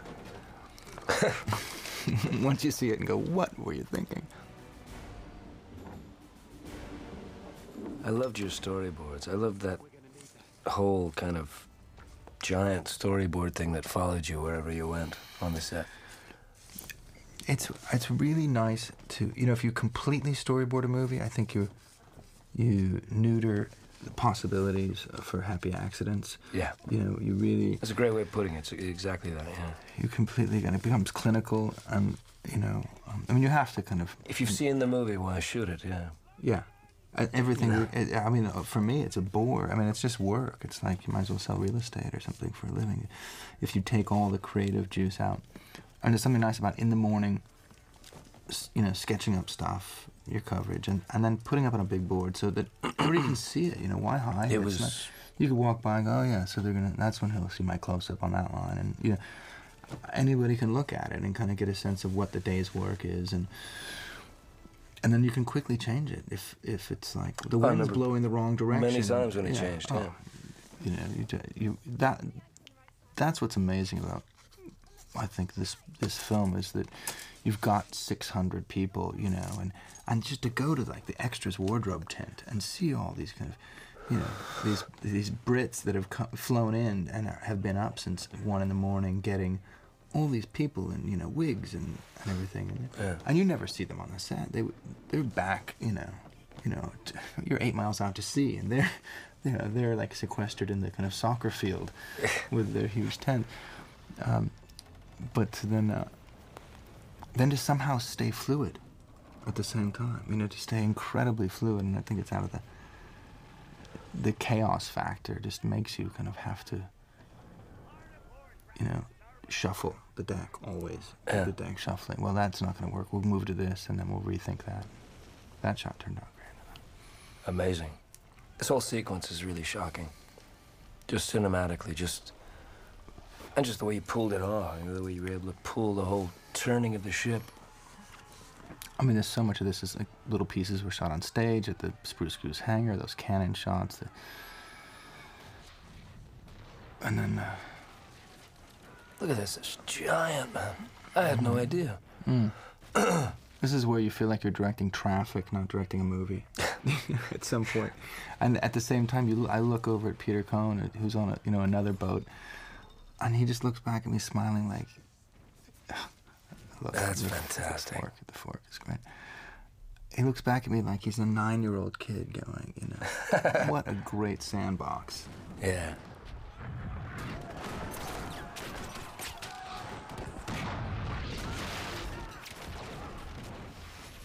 But at a certain point, when you're shooting that kind of thing, I mean, that level of insanity, I mean, action just becomes... You're just praying. Okay. You're praying nobody gets hurt. Okay, whatever, really, right? I mean... Yeah. I mean, well, to be honest, George Rugi, our stunt coordinator, really choreographed some great stuff. And he was... I must say, we kind of, I think, coined two interesting terms in this movie, which are sort of visual effects ad-lib and stunt ad-lib. Yeah. Hey, George, can you give me a bit of doo-doo-doo and like 3 guys falling in the water? Sure. Do I have 5 minutes? It was... Right. It was the whole movie was But things like that you would ask for after they'd rehearsed for months. Yeah. Or a specific and precise routine that needed to be, as you say, things, you had to shift around a little bit here and there, on the go. And these guys, you're like, okay, give me 5 minutes. After they were months of amazing. rehearsal. I know. I was just getting you out of the water in the ending. I mean, that was like... I was like, we need something big, really big, like flying up launched out of the water, landing on the deck. He's like, oh boy, how am I going to do that with no money, no time, no rehearsal? This was fantastic, that dropping. Was that Jeffrey or was that Thomas? That's Jeffrey. Oh, that was Jeffrey? But it's a split, we dropped the mast and had him there separately. That was a sort of George Patton moment.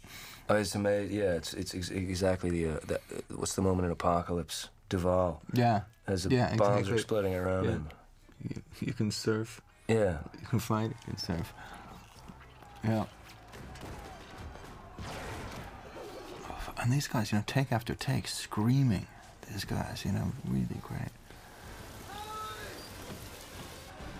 I remember the whole discussion about Orlando. You're not going to trap Orlando below during the whole fight.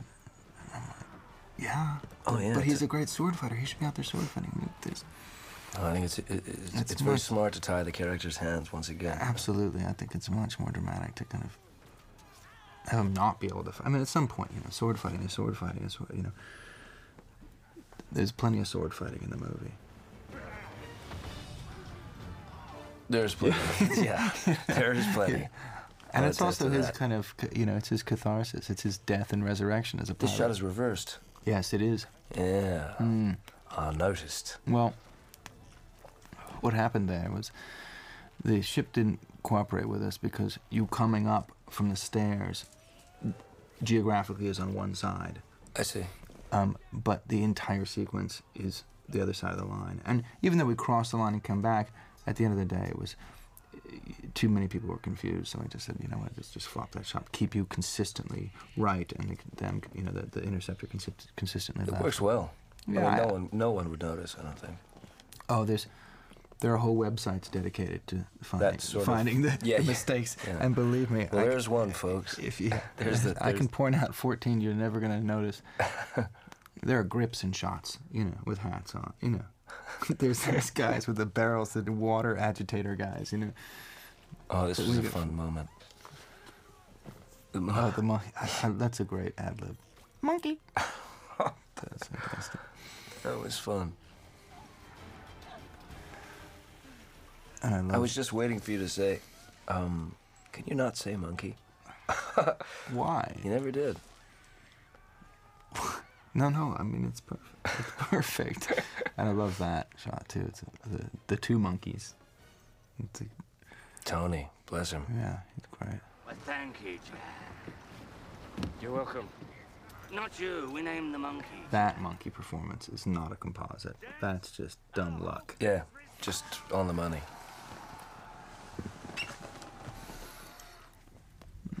Back in the tank. Was it in the tank down in, Yeah. where the hell were we? Wherever Long it was. Beach. Long Beach, yeah.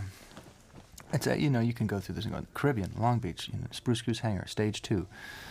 You know, it's just, this sequence was shot. Basically, the entire length of the movie would pick up a piece.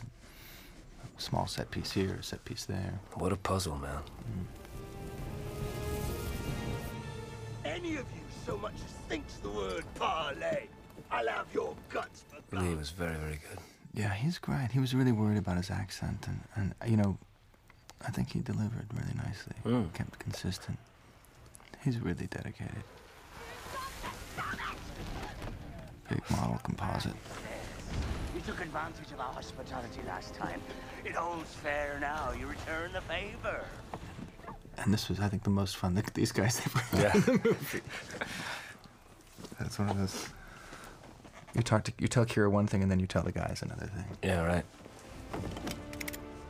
She goes free. What's in your head, boy? She goes free. I love the stuff you do in this scene, though, Johnny. Really great. And again, a really, you know, you got like 4 you know, you don't know. Yeah, this was the interesting. sun's going down. We you didn't got know where the camera, cameras were. Yeah. It was just sort of like, you know, okay, go. Well, the schedule's insane. You're just hosing it, you know. You have the specific shots, and then you've just got kind of. Thank God we always had 100 mil on you, just getting those things. But I could tell because you know, if you look at the dailies, you know, there are moments, and then you're always doing something, you know. But there seem to be these great little peaks, you know, carving out because. We lost to Davy Jones' locker. Name your terms, Mr. Turner. Elizabeth goes free. Yes, we know that one. Anything else? And Jeffrey's great. Mackenzie, it's just a great group. I mean, even these like 4 shots and 7 shots, you know, with these faces. Agreed.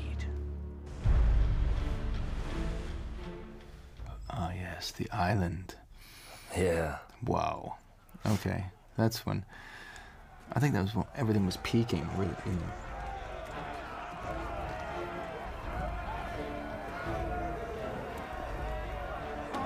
I'll both of you lying bastard. You swore she'd go free. Don't dare impugn me on her, boy. I agreed she'd go free, but it was you who failed to specify when or where.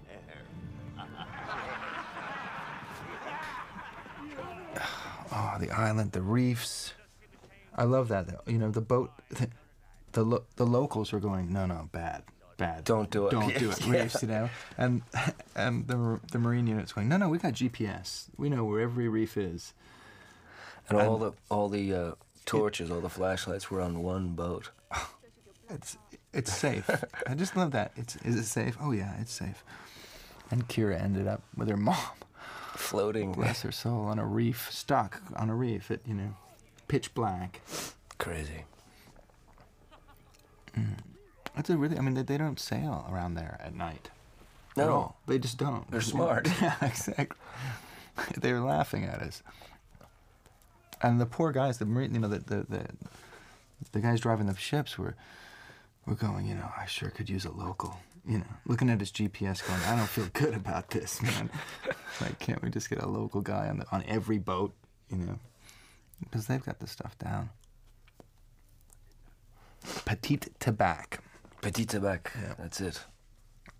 Yeah, this is, again, a lot of painting out of sailboats and tourists. And that's the big, you know, the crime is that you can't find a deserted island on this planet anymore. There's a hotel, or it's a tourist site. Or Yeah, it's pretty rare. You know, they just don't exist. And, you know, national parks don't like you burning their palm trees. Yeah, apparently there's a problem with that. Yeah. It's not welcome. Well, we brought in our own and then did the rest as a composite. Okay, nice dive. Another nice dive by Tony Angelotti. Thank you very much. I'm putting the longer version of this island scene on the DVD because there's some great stuff with it. I love the stuff you do with the ball, putting the ball in the gun when you're drawing out all your gunpowder and right. It's really nice. That and the scars I think are really great. I forgot about the scars. Yeah, really good.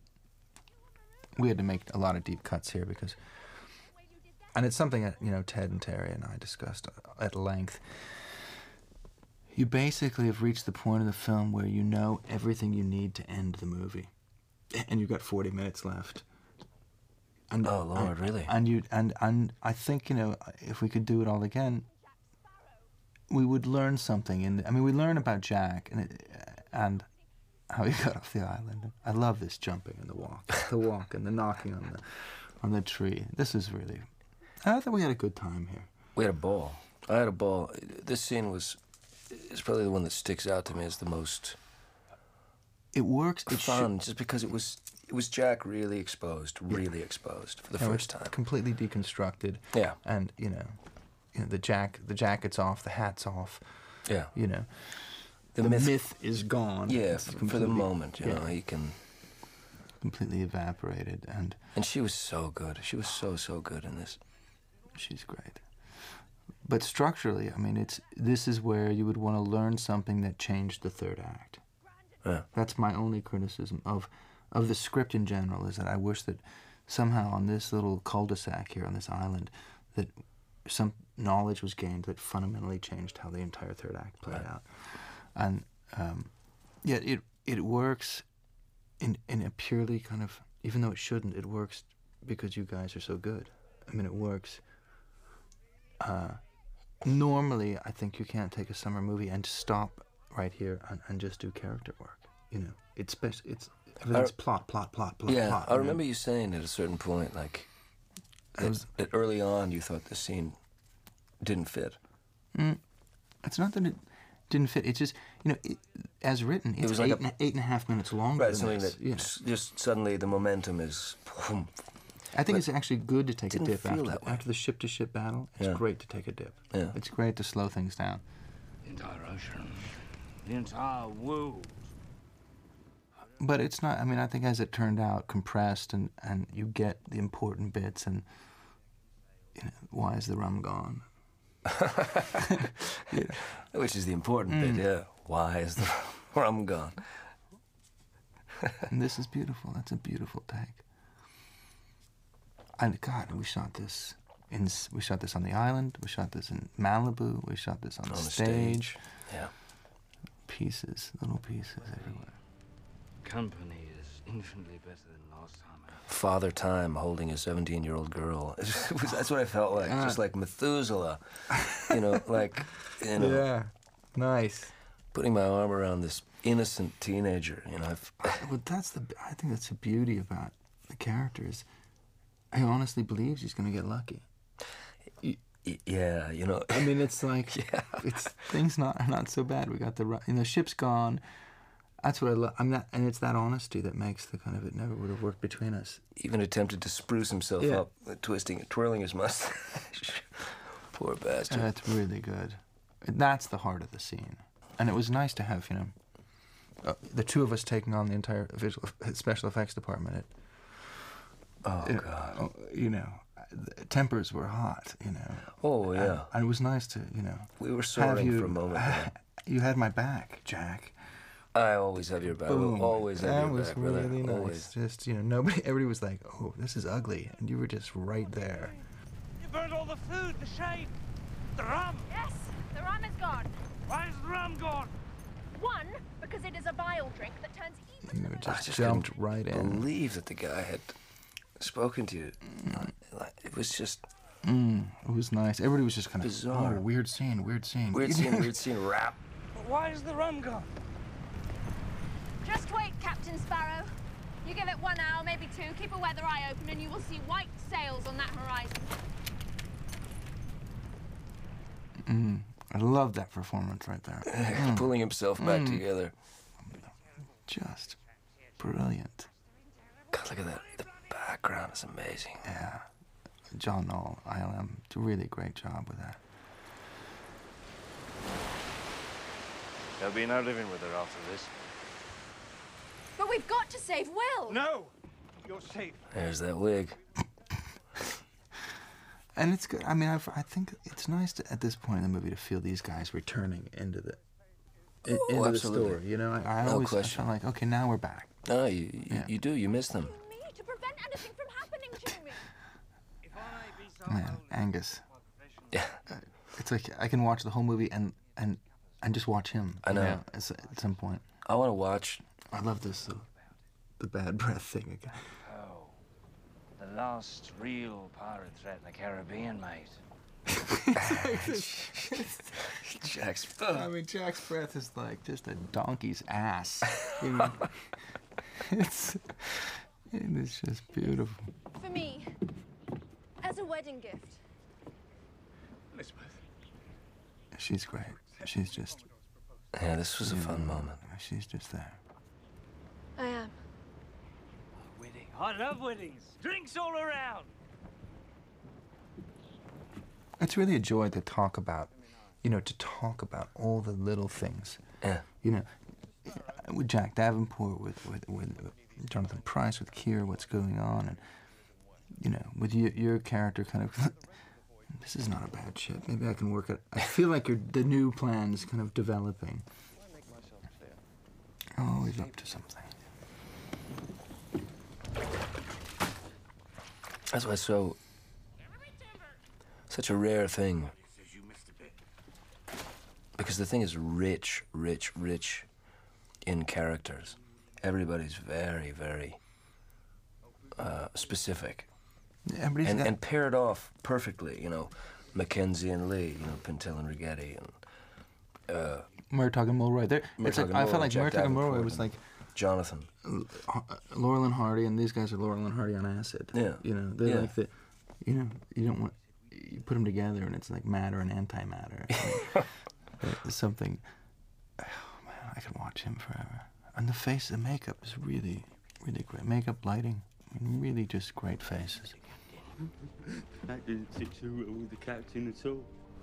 Tell him what Barbosa did. I'm telling a story. Those two. Yeah, it's like Archie Bunker and Edith Bunker. You know, these two. Yeah, they're a couple of an old married couple. They've spent a lot of time together. Lee's makeup is fantastic. You know, Charlie Gibson, our visual effects supervisor, went to high school with Lee, finished the entire movie, and saw the credits, finally when the credits were done, and said, Lee Ehrenberg, is he in this movie? I went to high school with him. And I'm like, dude, you've been staring at him, you know, fixing Rigetti's eye for months, digitally, putting in the wooden eye, and you don't know it? Yeah, it's like, that's him?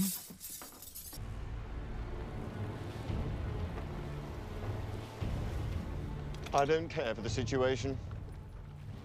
Those telescope shots were really, we spent a lot of time. There's some guys at Method, good friends of mine, who these French guys, and they spent hours like looking at old telescopes and like the distortion and stuff. It's really.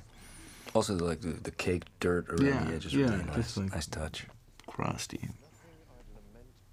Oh, dislocation. Oh my God. 3 divers in the water trying to hold the boat off the rocks. So we didn't crash into the rocks. And they did. Alex. I know, they're just sacrificing their bodies.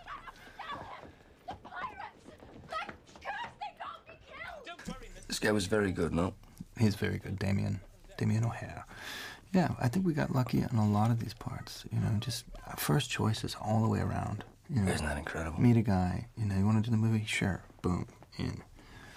It's great. Amazing. Jeffrey with that apple. Apple. Always the apple. It's nice. That's a sort of a beautiful through line for him, you know that. Yeah, I mean, it's the one thing he has is this, you know, he just wants to taste. Yeah. He just wants to taste again. Yeah. To feel. But again, these are things that are so clear, I mean, so well written, you know. Our one arm extra. Yeah, I mean, they really, you know, Ted and Terry, I think, really are great at connecting the dots. And they're really good. It's like the guy breaking up the game show. Where's Elizabeth? Which? She's No, me. Oh, yeah. Captain Jack stepping in, it's like, you know. It's like The Graduate or something. Yeah. Banging on the glass, yeah. Of our word, really. Except for Elizabeth, who is, in fact, a woman. Shut up. That's the reintroduction of your character here is quite. You don't want to be doing that, mate. And the two of you together, I mean, I just feel like there's all this history. Yeah. You know, really feel like, I mean, he hates you more than anything, and you hate him even more than that. Yeah. You know, and it's just, and the games you guys play, it's fantastic. Just offshore. And I think, yeah, I mean, these two characters know each other really, really well. And hate each other, but need each other. Yeah. So there's a nice, yeah, there's a lot of, or many layers. But you guys, without spending a lot of time together, I mean, you guys just, you know. Yeah, it felt pretty clear. I mean, we, on screen, it was like, you know, you'd look at each other in the eye, and it was all there. This was the night that Giles had his kid, I think. He was out in the middle of the water. That's right. Yeah, we tried to fly him back. And his baby was born this night. I feel so horrible about that. We got Mackenzie back for the birth of his child, yes. But we couldn't get Giles back. Yeah. It's just, I hope his wife forgives him. There you are with two ships. The makings of your very own fleet. Of course, you'll take the Grandis as your flagship, and who's to argue? Great negotiation. And now Jack can be clear. I just love the way you kind of... It's such a confidence game. I suppose in exchange you wanted me not to kill the whelp. No, it's all by all means. Kill the whelp. Kill the whelp. I loved that line. No, by all means, kill the whelp. This thing coming up with you taking the coin, this was never in the, you know... Originally, it was just going to be throwing the coins back and then hearing the extra one, you know, and we had it cut that way for the longest time, and people were really genuinely confused as to, did you have that coin from the beginning? Were you always a skeleton? How come we just never shown that you were in Moonlight? Did I see. And even though you've never been to the island before, because you're mutinied, it really threw a lot of doubt in the audience's mind, so we actually looked at the footage. We didn't even do a reshoot. We looked at the footage, and there was one where you we actually reversed a little shot and slowed it down. Where I was palming. Yeah, palming it, and then we put the music in there to signify it, and it really helped. Apologies. You give the orders.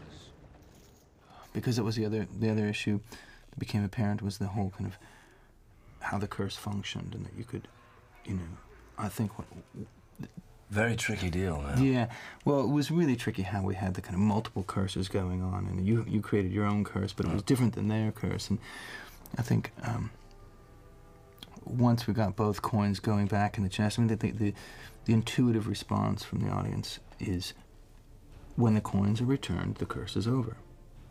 And as written, there was always the other coin is still out there, and they've all returned, but you're still a skeleton. Right.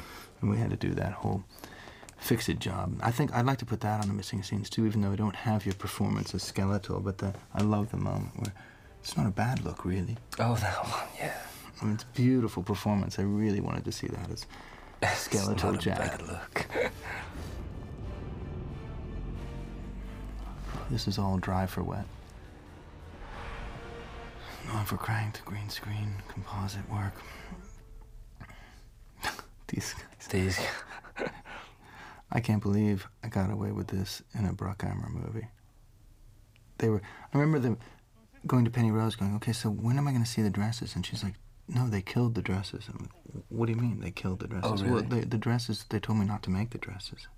I said, Penny, I need the dresses. It's in the script. It's part of the thing. We've been working on this for a long time. She said, don't worry, I've made them anyway. Bless her heart. She's so great. Moment, please. I think that's one of those things Jerry was just kind of, are you sure about the umbrellas and the dresses? Oh. Yes, the umbrella motif. Well, the moonlight. the shadow. You know, this has been really difficult to do the whole kind of moonlight and shadow thing, because technically every one of those ropes is casting a shadow, and there'd be like a little line across somebody's face, and then there's a huge kind of cheat and this creative license. But also, you know, bring the moon, cue the moon, as they say when you need your skeletons. Which I thought was a really great idea. You know, instead of just making them the skeleton army, you know, I think Ted and Terry had the idea that only in the moonlight you see them as skeletons, which really allowed you to have actors and not just have kind of creatures. Oh yeah, absolutely. I mean, can you imagine that if they were just like this the entire movie, it would really wear on you. But also the effect of the gradual sort of change from human into skeleton when Jeffrey steps into the moonlight, for instance. I mean, that's. I think when you guys are sword fighting in and out of the shafts. Oh yeah, that of course, yeah. But even these guys, not in the shade here, even as pirates, they're kind of decomposing. You know, they kind of feel, you know, I always feel like they're pretty disgusting before the transition. And this was great. This was, you know, we shot all of this handheld to try to keep that, you know, sort of combat footage feel, and it just became a nightmare. On the one hand, because you had to photograph. There's nothing there, and so the cameraman has to remember. You know, we'd shoot it with an actor, and then remember where they are and pull focus. And I like that you check the genitalia on the statue. I check the sex, you know. What is that thing? And then it ends up in your bag at the end, which is great. Dishonest men you can always trust to be dishonest. Honestly. It's the honest ones you want to watch out for, because you can never predict. But, you know, the other way, you know, 10 years ago, we would have to shoot this all motion control with green screens, and, you know, it would have been very clinical. You know, these days you can just freeze you up to, you know, grab a camera and keep it sort of raw. Love this bit of music, too. Really, I mean, Hans and Klaus did a great job.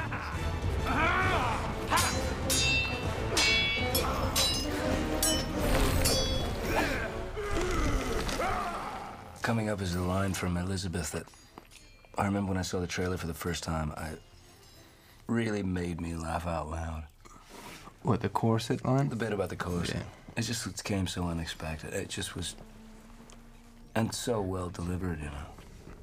No, she's great. It's a tough line to pull off. I think she really kind of, that's what, she's got such confidence, and she commits, you know. Oh, she can make it all work, anything, I think, you know, she's. I think she's launched. Yes. Yeah. I think that missile is launched. Mm.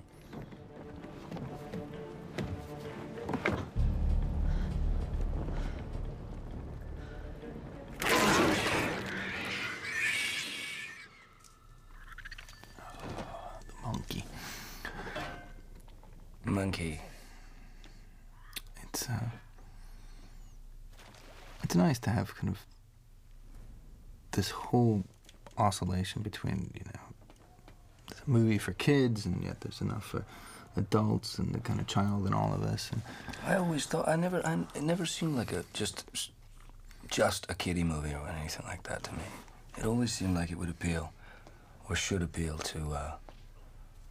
Yeah, but if you play it in a wide know. audience, you can feel the kids laughing at the kind of more slapstick stuff, and you can feel the adults laughing at the sort of, why is the rum gone, and the kind of more of the character-driven moments. And it's nice when you get 400 people in a theater and you feel that movement. I've not seen it with an audience yet. I mean, just the premiere or whatever, but you know, that was a different kind of deal. Yeah, very different. A lot of agents and.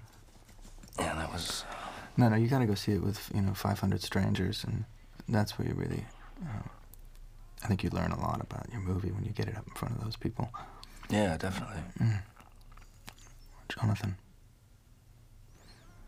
Just great. He came back with this whole sequence.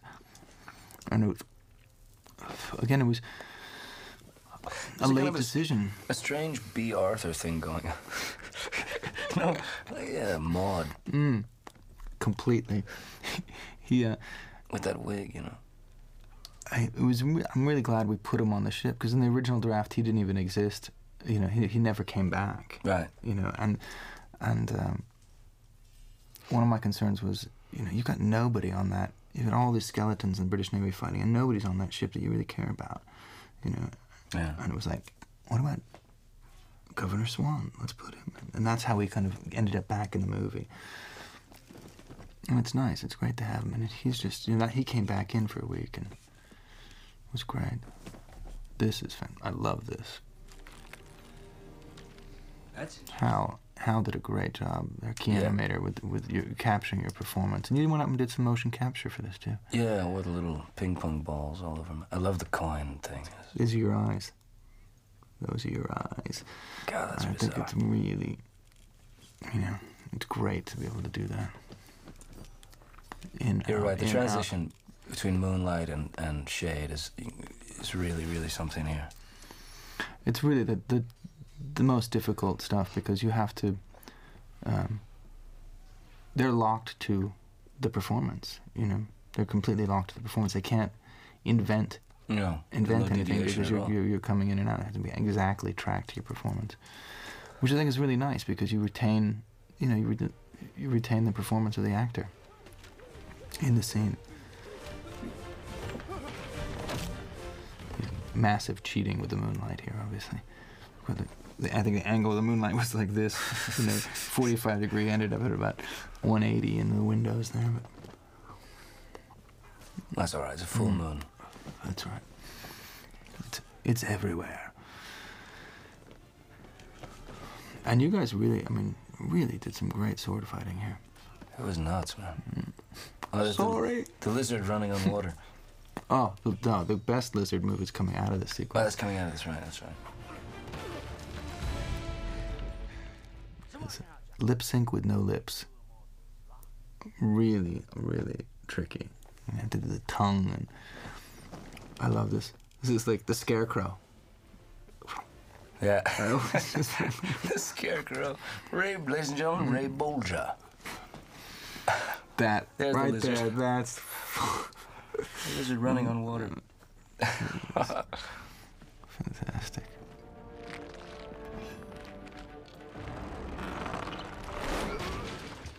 Absolutely amazing.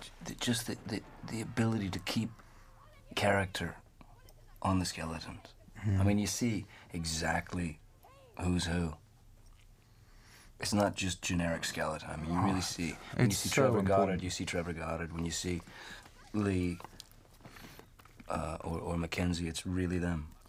That's the one thing I feel like we did have time for, because even when we were prepping the movie, we had, you know, conceptual artist after conceptual artist, and all those guys, Crash and Damien and Derek, and all these guys who were working in my office doing drawings and looking at photographs as the cast came in, doing kind of versions of each actor as a skeleton, and ILM picking that up and working on that and doing more photoreal representations from the line sketches.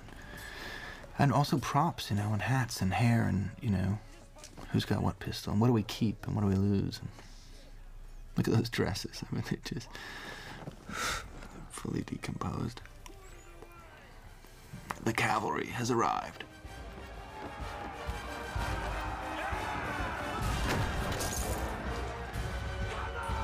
And it's just so nice to kind of keep this sort of handheld camera for all this stuff, so you're not into that, you know, super clinical feel. You know? It's just really important to just keep it random. And then Bosun, Isaac, I mean, you can tell it's Isaac. Oh, no question. And all that performance is taken from Mackenzie. I mean, it's 100% Mackenzie there.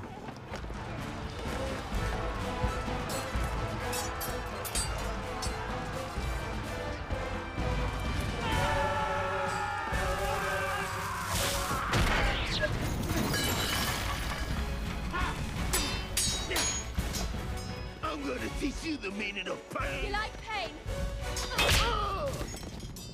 wearing a corset. Tough cookie. Significant moment. Which side is Jack on? At the moment.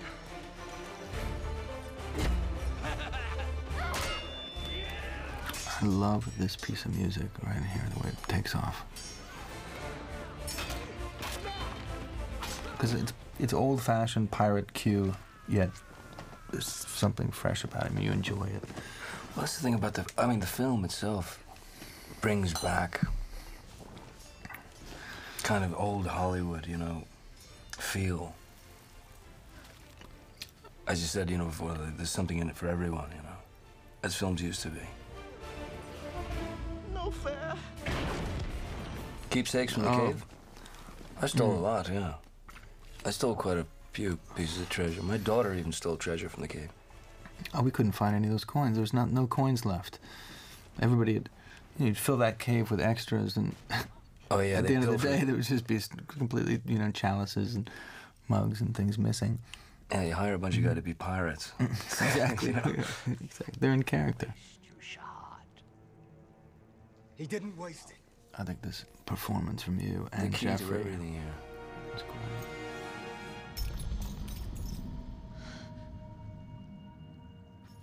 And again, I like how serious you play this too.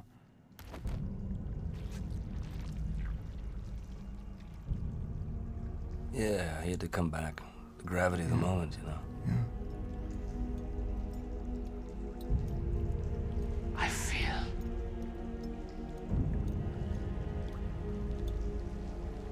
cold. Yeah, he's great. Fantastic. And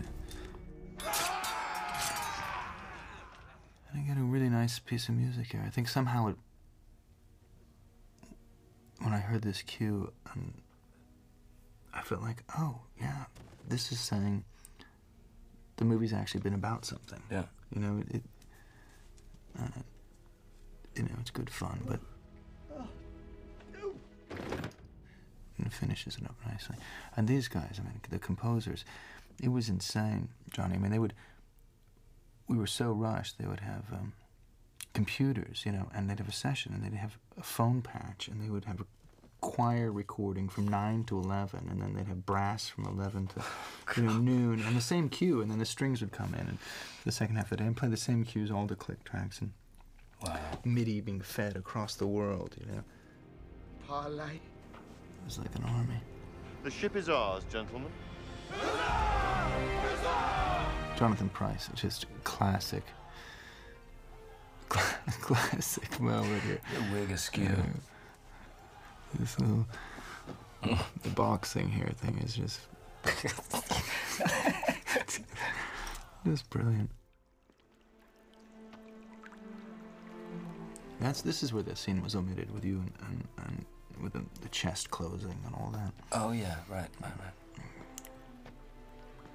And I think it was a good lift. Which cleared up the curves. Completely cleared up the kind of put, you know, they all have to return to the chest. And I think as written, it was really tough for an audience to understand that if you take one, you create your own curse. But then what about the pirates? They took them all. But how come one guy didn't put his back? How come he's not normal? And I think it did make a lot of sense to just kind of simplify it down to they've all got to get back in the box. But it was a great scene. I mean, yeah, really it was great nice, scene. nice, fun scene. I like all the stuff you've pilfered. He's got the Happy Days. Yeah, exactly. There's Dean Martin. There he goes. I'm sorry. Maybe we're back at that.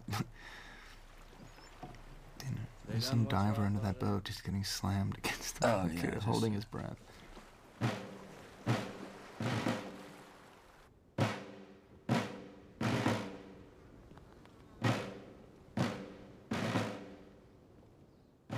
This was early on in the shoot, this. Yeah, we had to come back to this quite a bit. Weather changing. And this thing didn't even exist originally in the first draft, and then it was it ended at the Island of the Dead, and then we're like, well, gee, that's kind of a bummer, you know. And coming back, I think, was a good idea. Even though the film has quite a few endings, it felt like the right place to finish things off. And I love the listing of all of your Impersonating priests, yeah. There's certain things he's really proud of. Impersonating a cleric of the Church of England. Yeah, he's proud of it, you know. Kidnapping, looting, poaching, brigandage, pilfering, depravity, depredation, and general lawlessness. I remember when we did this, like, I think it was a day later. Elliot Marks, well, bless him. Bless his soul. Our still photographer who has gone on to, another plateau. Rest his soul, good man. But he gave me like a stack of photographs, you know. He was so excited by just the imagery. It was just, he was he's great. He was loving it. He really loved every second of it. I was already thinking, you know, that's who I want to bring on all my movies, because he, as much as I tripped over him and stepped on him and he was in shot and like, Elliot, get out of the frame, he was, he cared about the movie. He was like a method stillsman. Oh, he was in there. He couldn't, he wanted to get as close as he could. He was on the crane. He was under your legs, between, really, really talented. Yeah. I'm gonna miss him. He was something else. He was also, remember in the Caribbean, when we were on Petit Tabac, and I showed you something in the... Oh, yes, very nice, yeah. Stall number 3. There was Stall some fine art. I'd like to get that printed. And Elliot went in there. we went, searched him out, and he went in and he took the photographs. That was quite a creation. Whoever that was, really, you know, has got some talents that the world really, you know, has yet to witness. Yeah, it was a special moment. That was when the Grips were brushing their teeth with beer. Yeah, exactly. Yeah. That moment, yeah. It was a wonderful section of the film. Carrie getting lost on the reef and barrels exploding and almost, like, don't worry, it's safe. We'll just do a test. Boom! Barrel flies 40 feet and almost takes somebody's head off.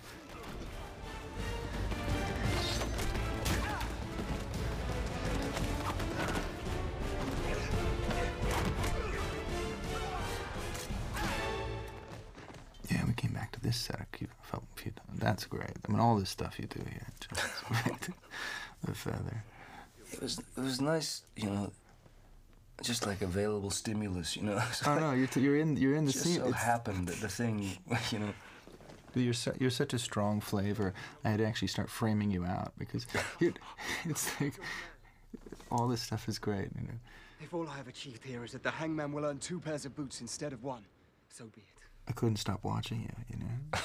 I had to start kind of like, I could slip in here, you know. I had to start like, okay, just pan a little more right. Get him out of frame. Well, you were earning your keep. Mugging.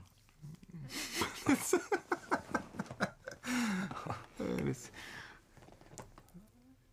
is the bit where it was very, very difficult to keep a straight face with Jonathan. Oh, it's like everything's so earnest here. Truly lies, then. It is. There you are. You were still there. That's nice. I love this exit. It's just, this whole section is great. Well, I'm actually... We had to come back and pick up something, too. Yeah. Jonathan's reaction to the breath. It's just killed me, man. He's fantastic. Oh, I love that. You know that? You know, the footballer sort of thing. Elizabeth. This is just... It would never have worked between us, darling. I love how much he believes that. Yeah, it's kind of, you know... Just beautiful. Yeah, she loved me, you know. She always loved me. Yeah. Either It's better off this way. He's got an audience that's like, well, let's add to the myth, you know. This is the day that you will always... No, I mean, it's all that stuff, falling off cliffs, swinging around, getting shot at. It's, you know, he's really not a very good pirate, you know?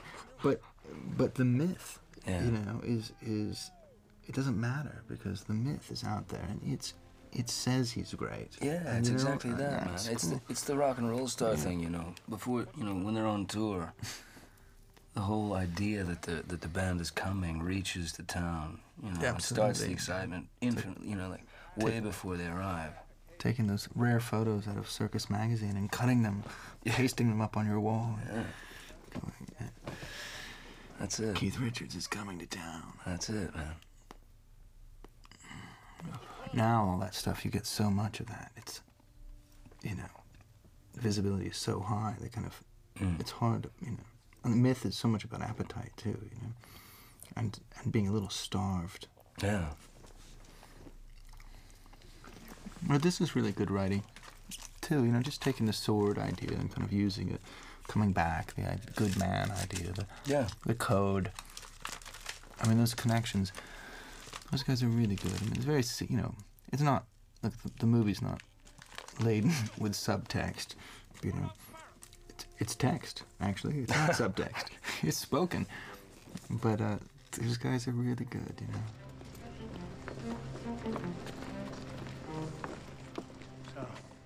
I think the credit really goes to Ted and Terry for just doing a fantastic job with the story.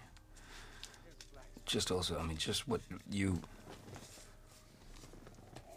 shot and put together. I mean, given that skeleton of the screenplay, and then throwing the meat on this deal, man. Well, it's it takes a village. It takes a village. It takes a whole town. Yeah. It takes half the state. Okay, so we gave you the kiss and the crane shot. There you go. You've got it. Cotton's parrot. I remember that thing like pecking his eyes out at times. This is a great. I mean, George and the boys and Tony put this thing together, and Jimmy, and just a great team. They put that thing together in no time. That's again ad-lib stunt work, you know. Yeah. I need something. When does it shoot? Tomorrow. You know. I would imagine. They would just put something together. Ah, yes, the hat. And the hat. The movie's about hats, isn't it? Yeah. It's a movie about hats and wigs. It's like Dr. Strangelove's about chewing gum. You know, this movie is about hats. Yes. Yes. Oh, yes. Caressing the phallus. Little phallus moment, phallic moment, yeah. Yeah. Eisner was very concerned about his dailies. Well, that's what he should have done. Take after take after take. Running the knob. Well, it is your... Bring me that horizon. Oh, yeah. A man needs... Shall we say? I'm really bad, eh? There's my singing debut. Yes. Musical's next, I believe. Well, thank you, everybody, for listening. Yeah. Thank you very much, Gore. Thank you for listening. Thank you, Ted and Terry. Thank you for the water. Yeah. Fine, sparkling medicine, really. Yeah. Yes. Oh, I never saw that based on Walt Disney's Pirates of the Caribbean. Now, here's a question. At the end of the credits, there is a... Oh, yes, an Easter egg. There's an Easter egg. Yeah. Now, I've not seen it, but I've heard about it. You have to be very patient. Very patient. Yes, a lot of people worked on this movie. Penny Rose. Wow. I'd take her anywhere. She's something. Unbelievable. And She just really really got it. knows how to keep the director's vision and then go off and work with actors and you know, actors want to wear certain clothes, but she's able to kind of explore that and not, you know, when you first showed up with that wardrobe and all your stuff in your trailer with your teeth and everything, I was just kicking myself with joy. You know, just I'll never forget that. Unbelievable. The moment when I first got into wardrobe and makeup and hair, and you walked into the wardrobe room where I'd been dressing, and you just walked in, you had a cigar, and you just walked in, you went, "That's it, that's it." It was so right. I mean, it was just so alive and perfect. We're in the contemporary, you know, motorhome in a trailer and in the real world, and I just was taken to a place, you know, just boom. I felt like, oh, everything else is fake. That's real. It was that kind of impressive and immediate, and don't change a thing. No. You know? It was like suddenly the Howard Pyle kind of thing brought to life. It was great. Thanks to Dear Penny. And V and Martin and you. I mean, all that stuff that you know, all your research really paid off. But it was a joy. I don't know how. Okay. All right, man. There's all the names. There's all the people. David Bailey, that's it. Cotton. Fantastic. Poor bastard. Didn't get a line. Parrot stole the show. Parrot, yeah. But he's such a great face and really overqualified. Yeah. Mm-hmm. Look at the stunt team. Jesus Christ. Look at the stunt team. Unbelievable. I'm glad that Jack's crew and Barbossa's crew got credit. Yeah, because those guys were really there every day. It's interesting. My dentist even got a credit, I think. Good. He should. Yeah, absolutely. He deserved one. It is amazing that there's that many people that worked on the movie and just did a great job, you know, because you can, at some point, you get completely myopic. You know, it's like, here's the frame, here's, you know, you or Kira or somebody, and it's like a triangle, and you know, there's Martin and Derek, myself and Trevor and you, and you know, the actors and the scene, and then there's just this kind of, you know, 30 people behind that, and 60 people behind that, and 400 people behind that, and another 200 people, and then the editorial staff, and composers and musicians, and it's. I felt like it was a small movie too, you know. I felt totally like a small, just intimate kind of, you know, bunch of, you know, people doing, you know, working together, making a thing. There were days where you'd come around, but you had no idea it was. You'd come around the bend and there was 2 helicopters loading, you know, one just, you know, dropping in kind of cargo containers. Oh my God. Joe Pancake. Christopher Boyce, George Waters, great. The sound team did a great job too. Really great job. Yeah. It is amazing what Lee was able to. He is, you know, keep he is from the original. Amazing, and you know, it's usually Lee Orloff, our sound recordist.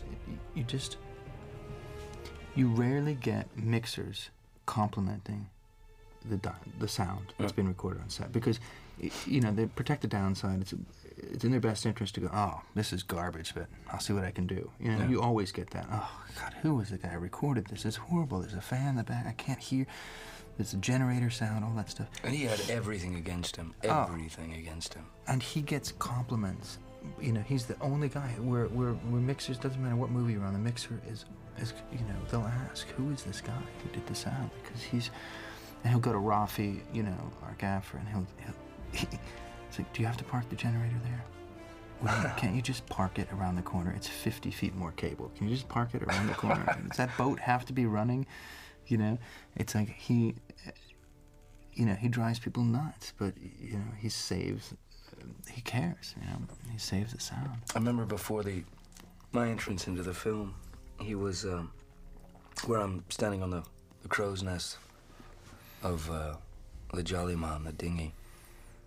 And he came to me before and he said, do you think you're gonna go in the drink? Because I had a radio mic on. Do you think you're gonna go in the drink? I said, no, I don't think so. He said, all right, I'll just leave it on you then.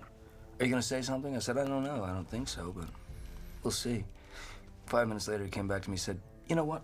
I'll just take the radio mic just in case. Yeah, he's one of a kind. I mean, he's a really good man. I think I would listen to movies and go, who did the sound, the dialogue? And I found his name more often on films that I really respect the sound, and then I just kind of had to find out who he was. And you know, the first time I worked with him, I just felt like, okay, I've got to get this guy in every movie. He's just amazing, and he drives people nuts. But it takes a guy like Rafi. I mean, usually gaffers hate, you know, doing the extra work. You know, it's like the light's got a fan on it to keep it cool, or do this or that. And Rafi's just such a heart like a baseball glove. I mean, he's just such a warm guy. He totally gives Lee, you know, he knows Lee's doing his job, and he'll do anything he can to help Lee. And that relationship is unique. It's very rare you see that. It's funny because you know, you say, you know, there's a couple of guys at least a couple of guys that you said, well, I want to take them on every movie. And it was like, practically everyone, really, in this instance, where you just thought, can't we just make this a series? And just do it all the time? You know, because just keep the gang together. Yeah, because it was just such a great, happy family, you know. Well, you turned me on to V. I mean, yeah, Miss and then the fact that she wanted to do the whole show, man, I thought she was just going to do your makeup. I mean, the fact that she just took on the whole show, and she, you know, wow. She did amazing work under... She's a class act. You know, as everyone was under, you know, quite a bit of pressure here and there, but she's a great artist, you know. She's really a... Well, she comes in every day, you know, with a good smile, and doesn't make that scene back there, you know, when you're directing on set. You know, sometimes the kind of, because of the ADs, the schedule, the turnaround, forcing turnaround and everything, you can get, you know, the gossip trailer, you know, hair and makeup, you know, and they're winding everything up, and then your production is, you know, she really kind of, I think, keeps it like we're all in this together, you know, and she doesn't do that game, which I think is really great. No, she came in, did her gig, great attitude. Martin as well, Martin Hare. Yeah, he's fantastic. He's working with you now. Yeah, great team, man. Really good team. And the edit, I thought the production was hard, 18 hours a day. The editorial was insane. Ah, here it is. Poor Jeffrey just sitting there. And the apple. So monkeys don't swim. That was the first problem. Apparently he did, though. There's a plank under the water. 2 feet under the water, a black plank. Ladies and gentlemen, good night. I like it.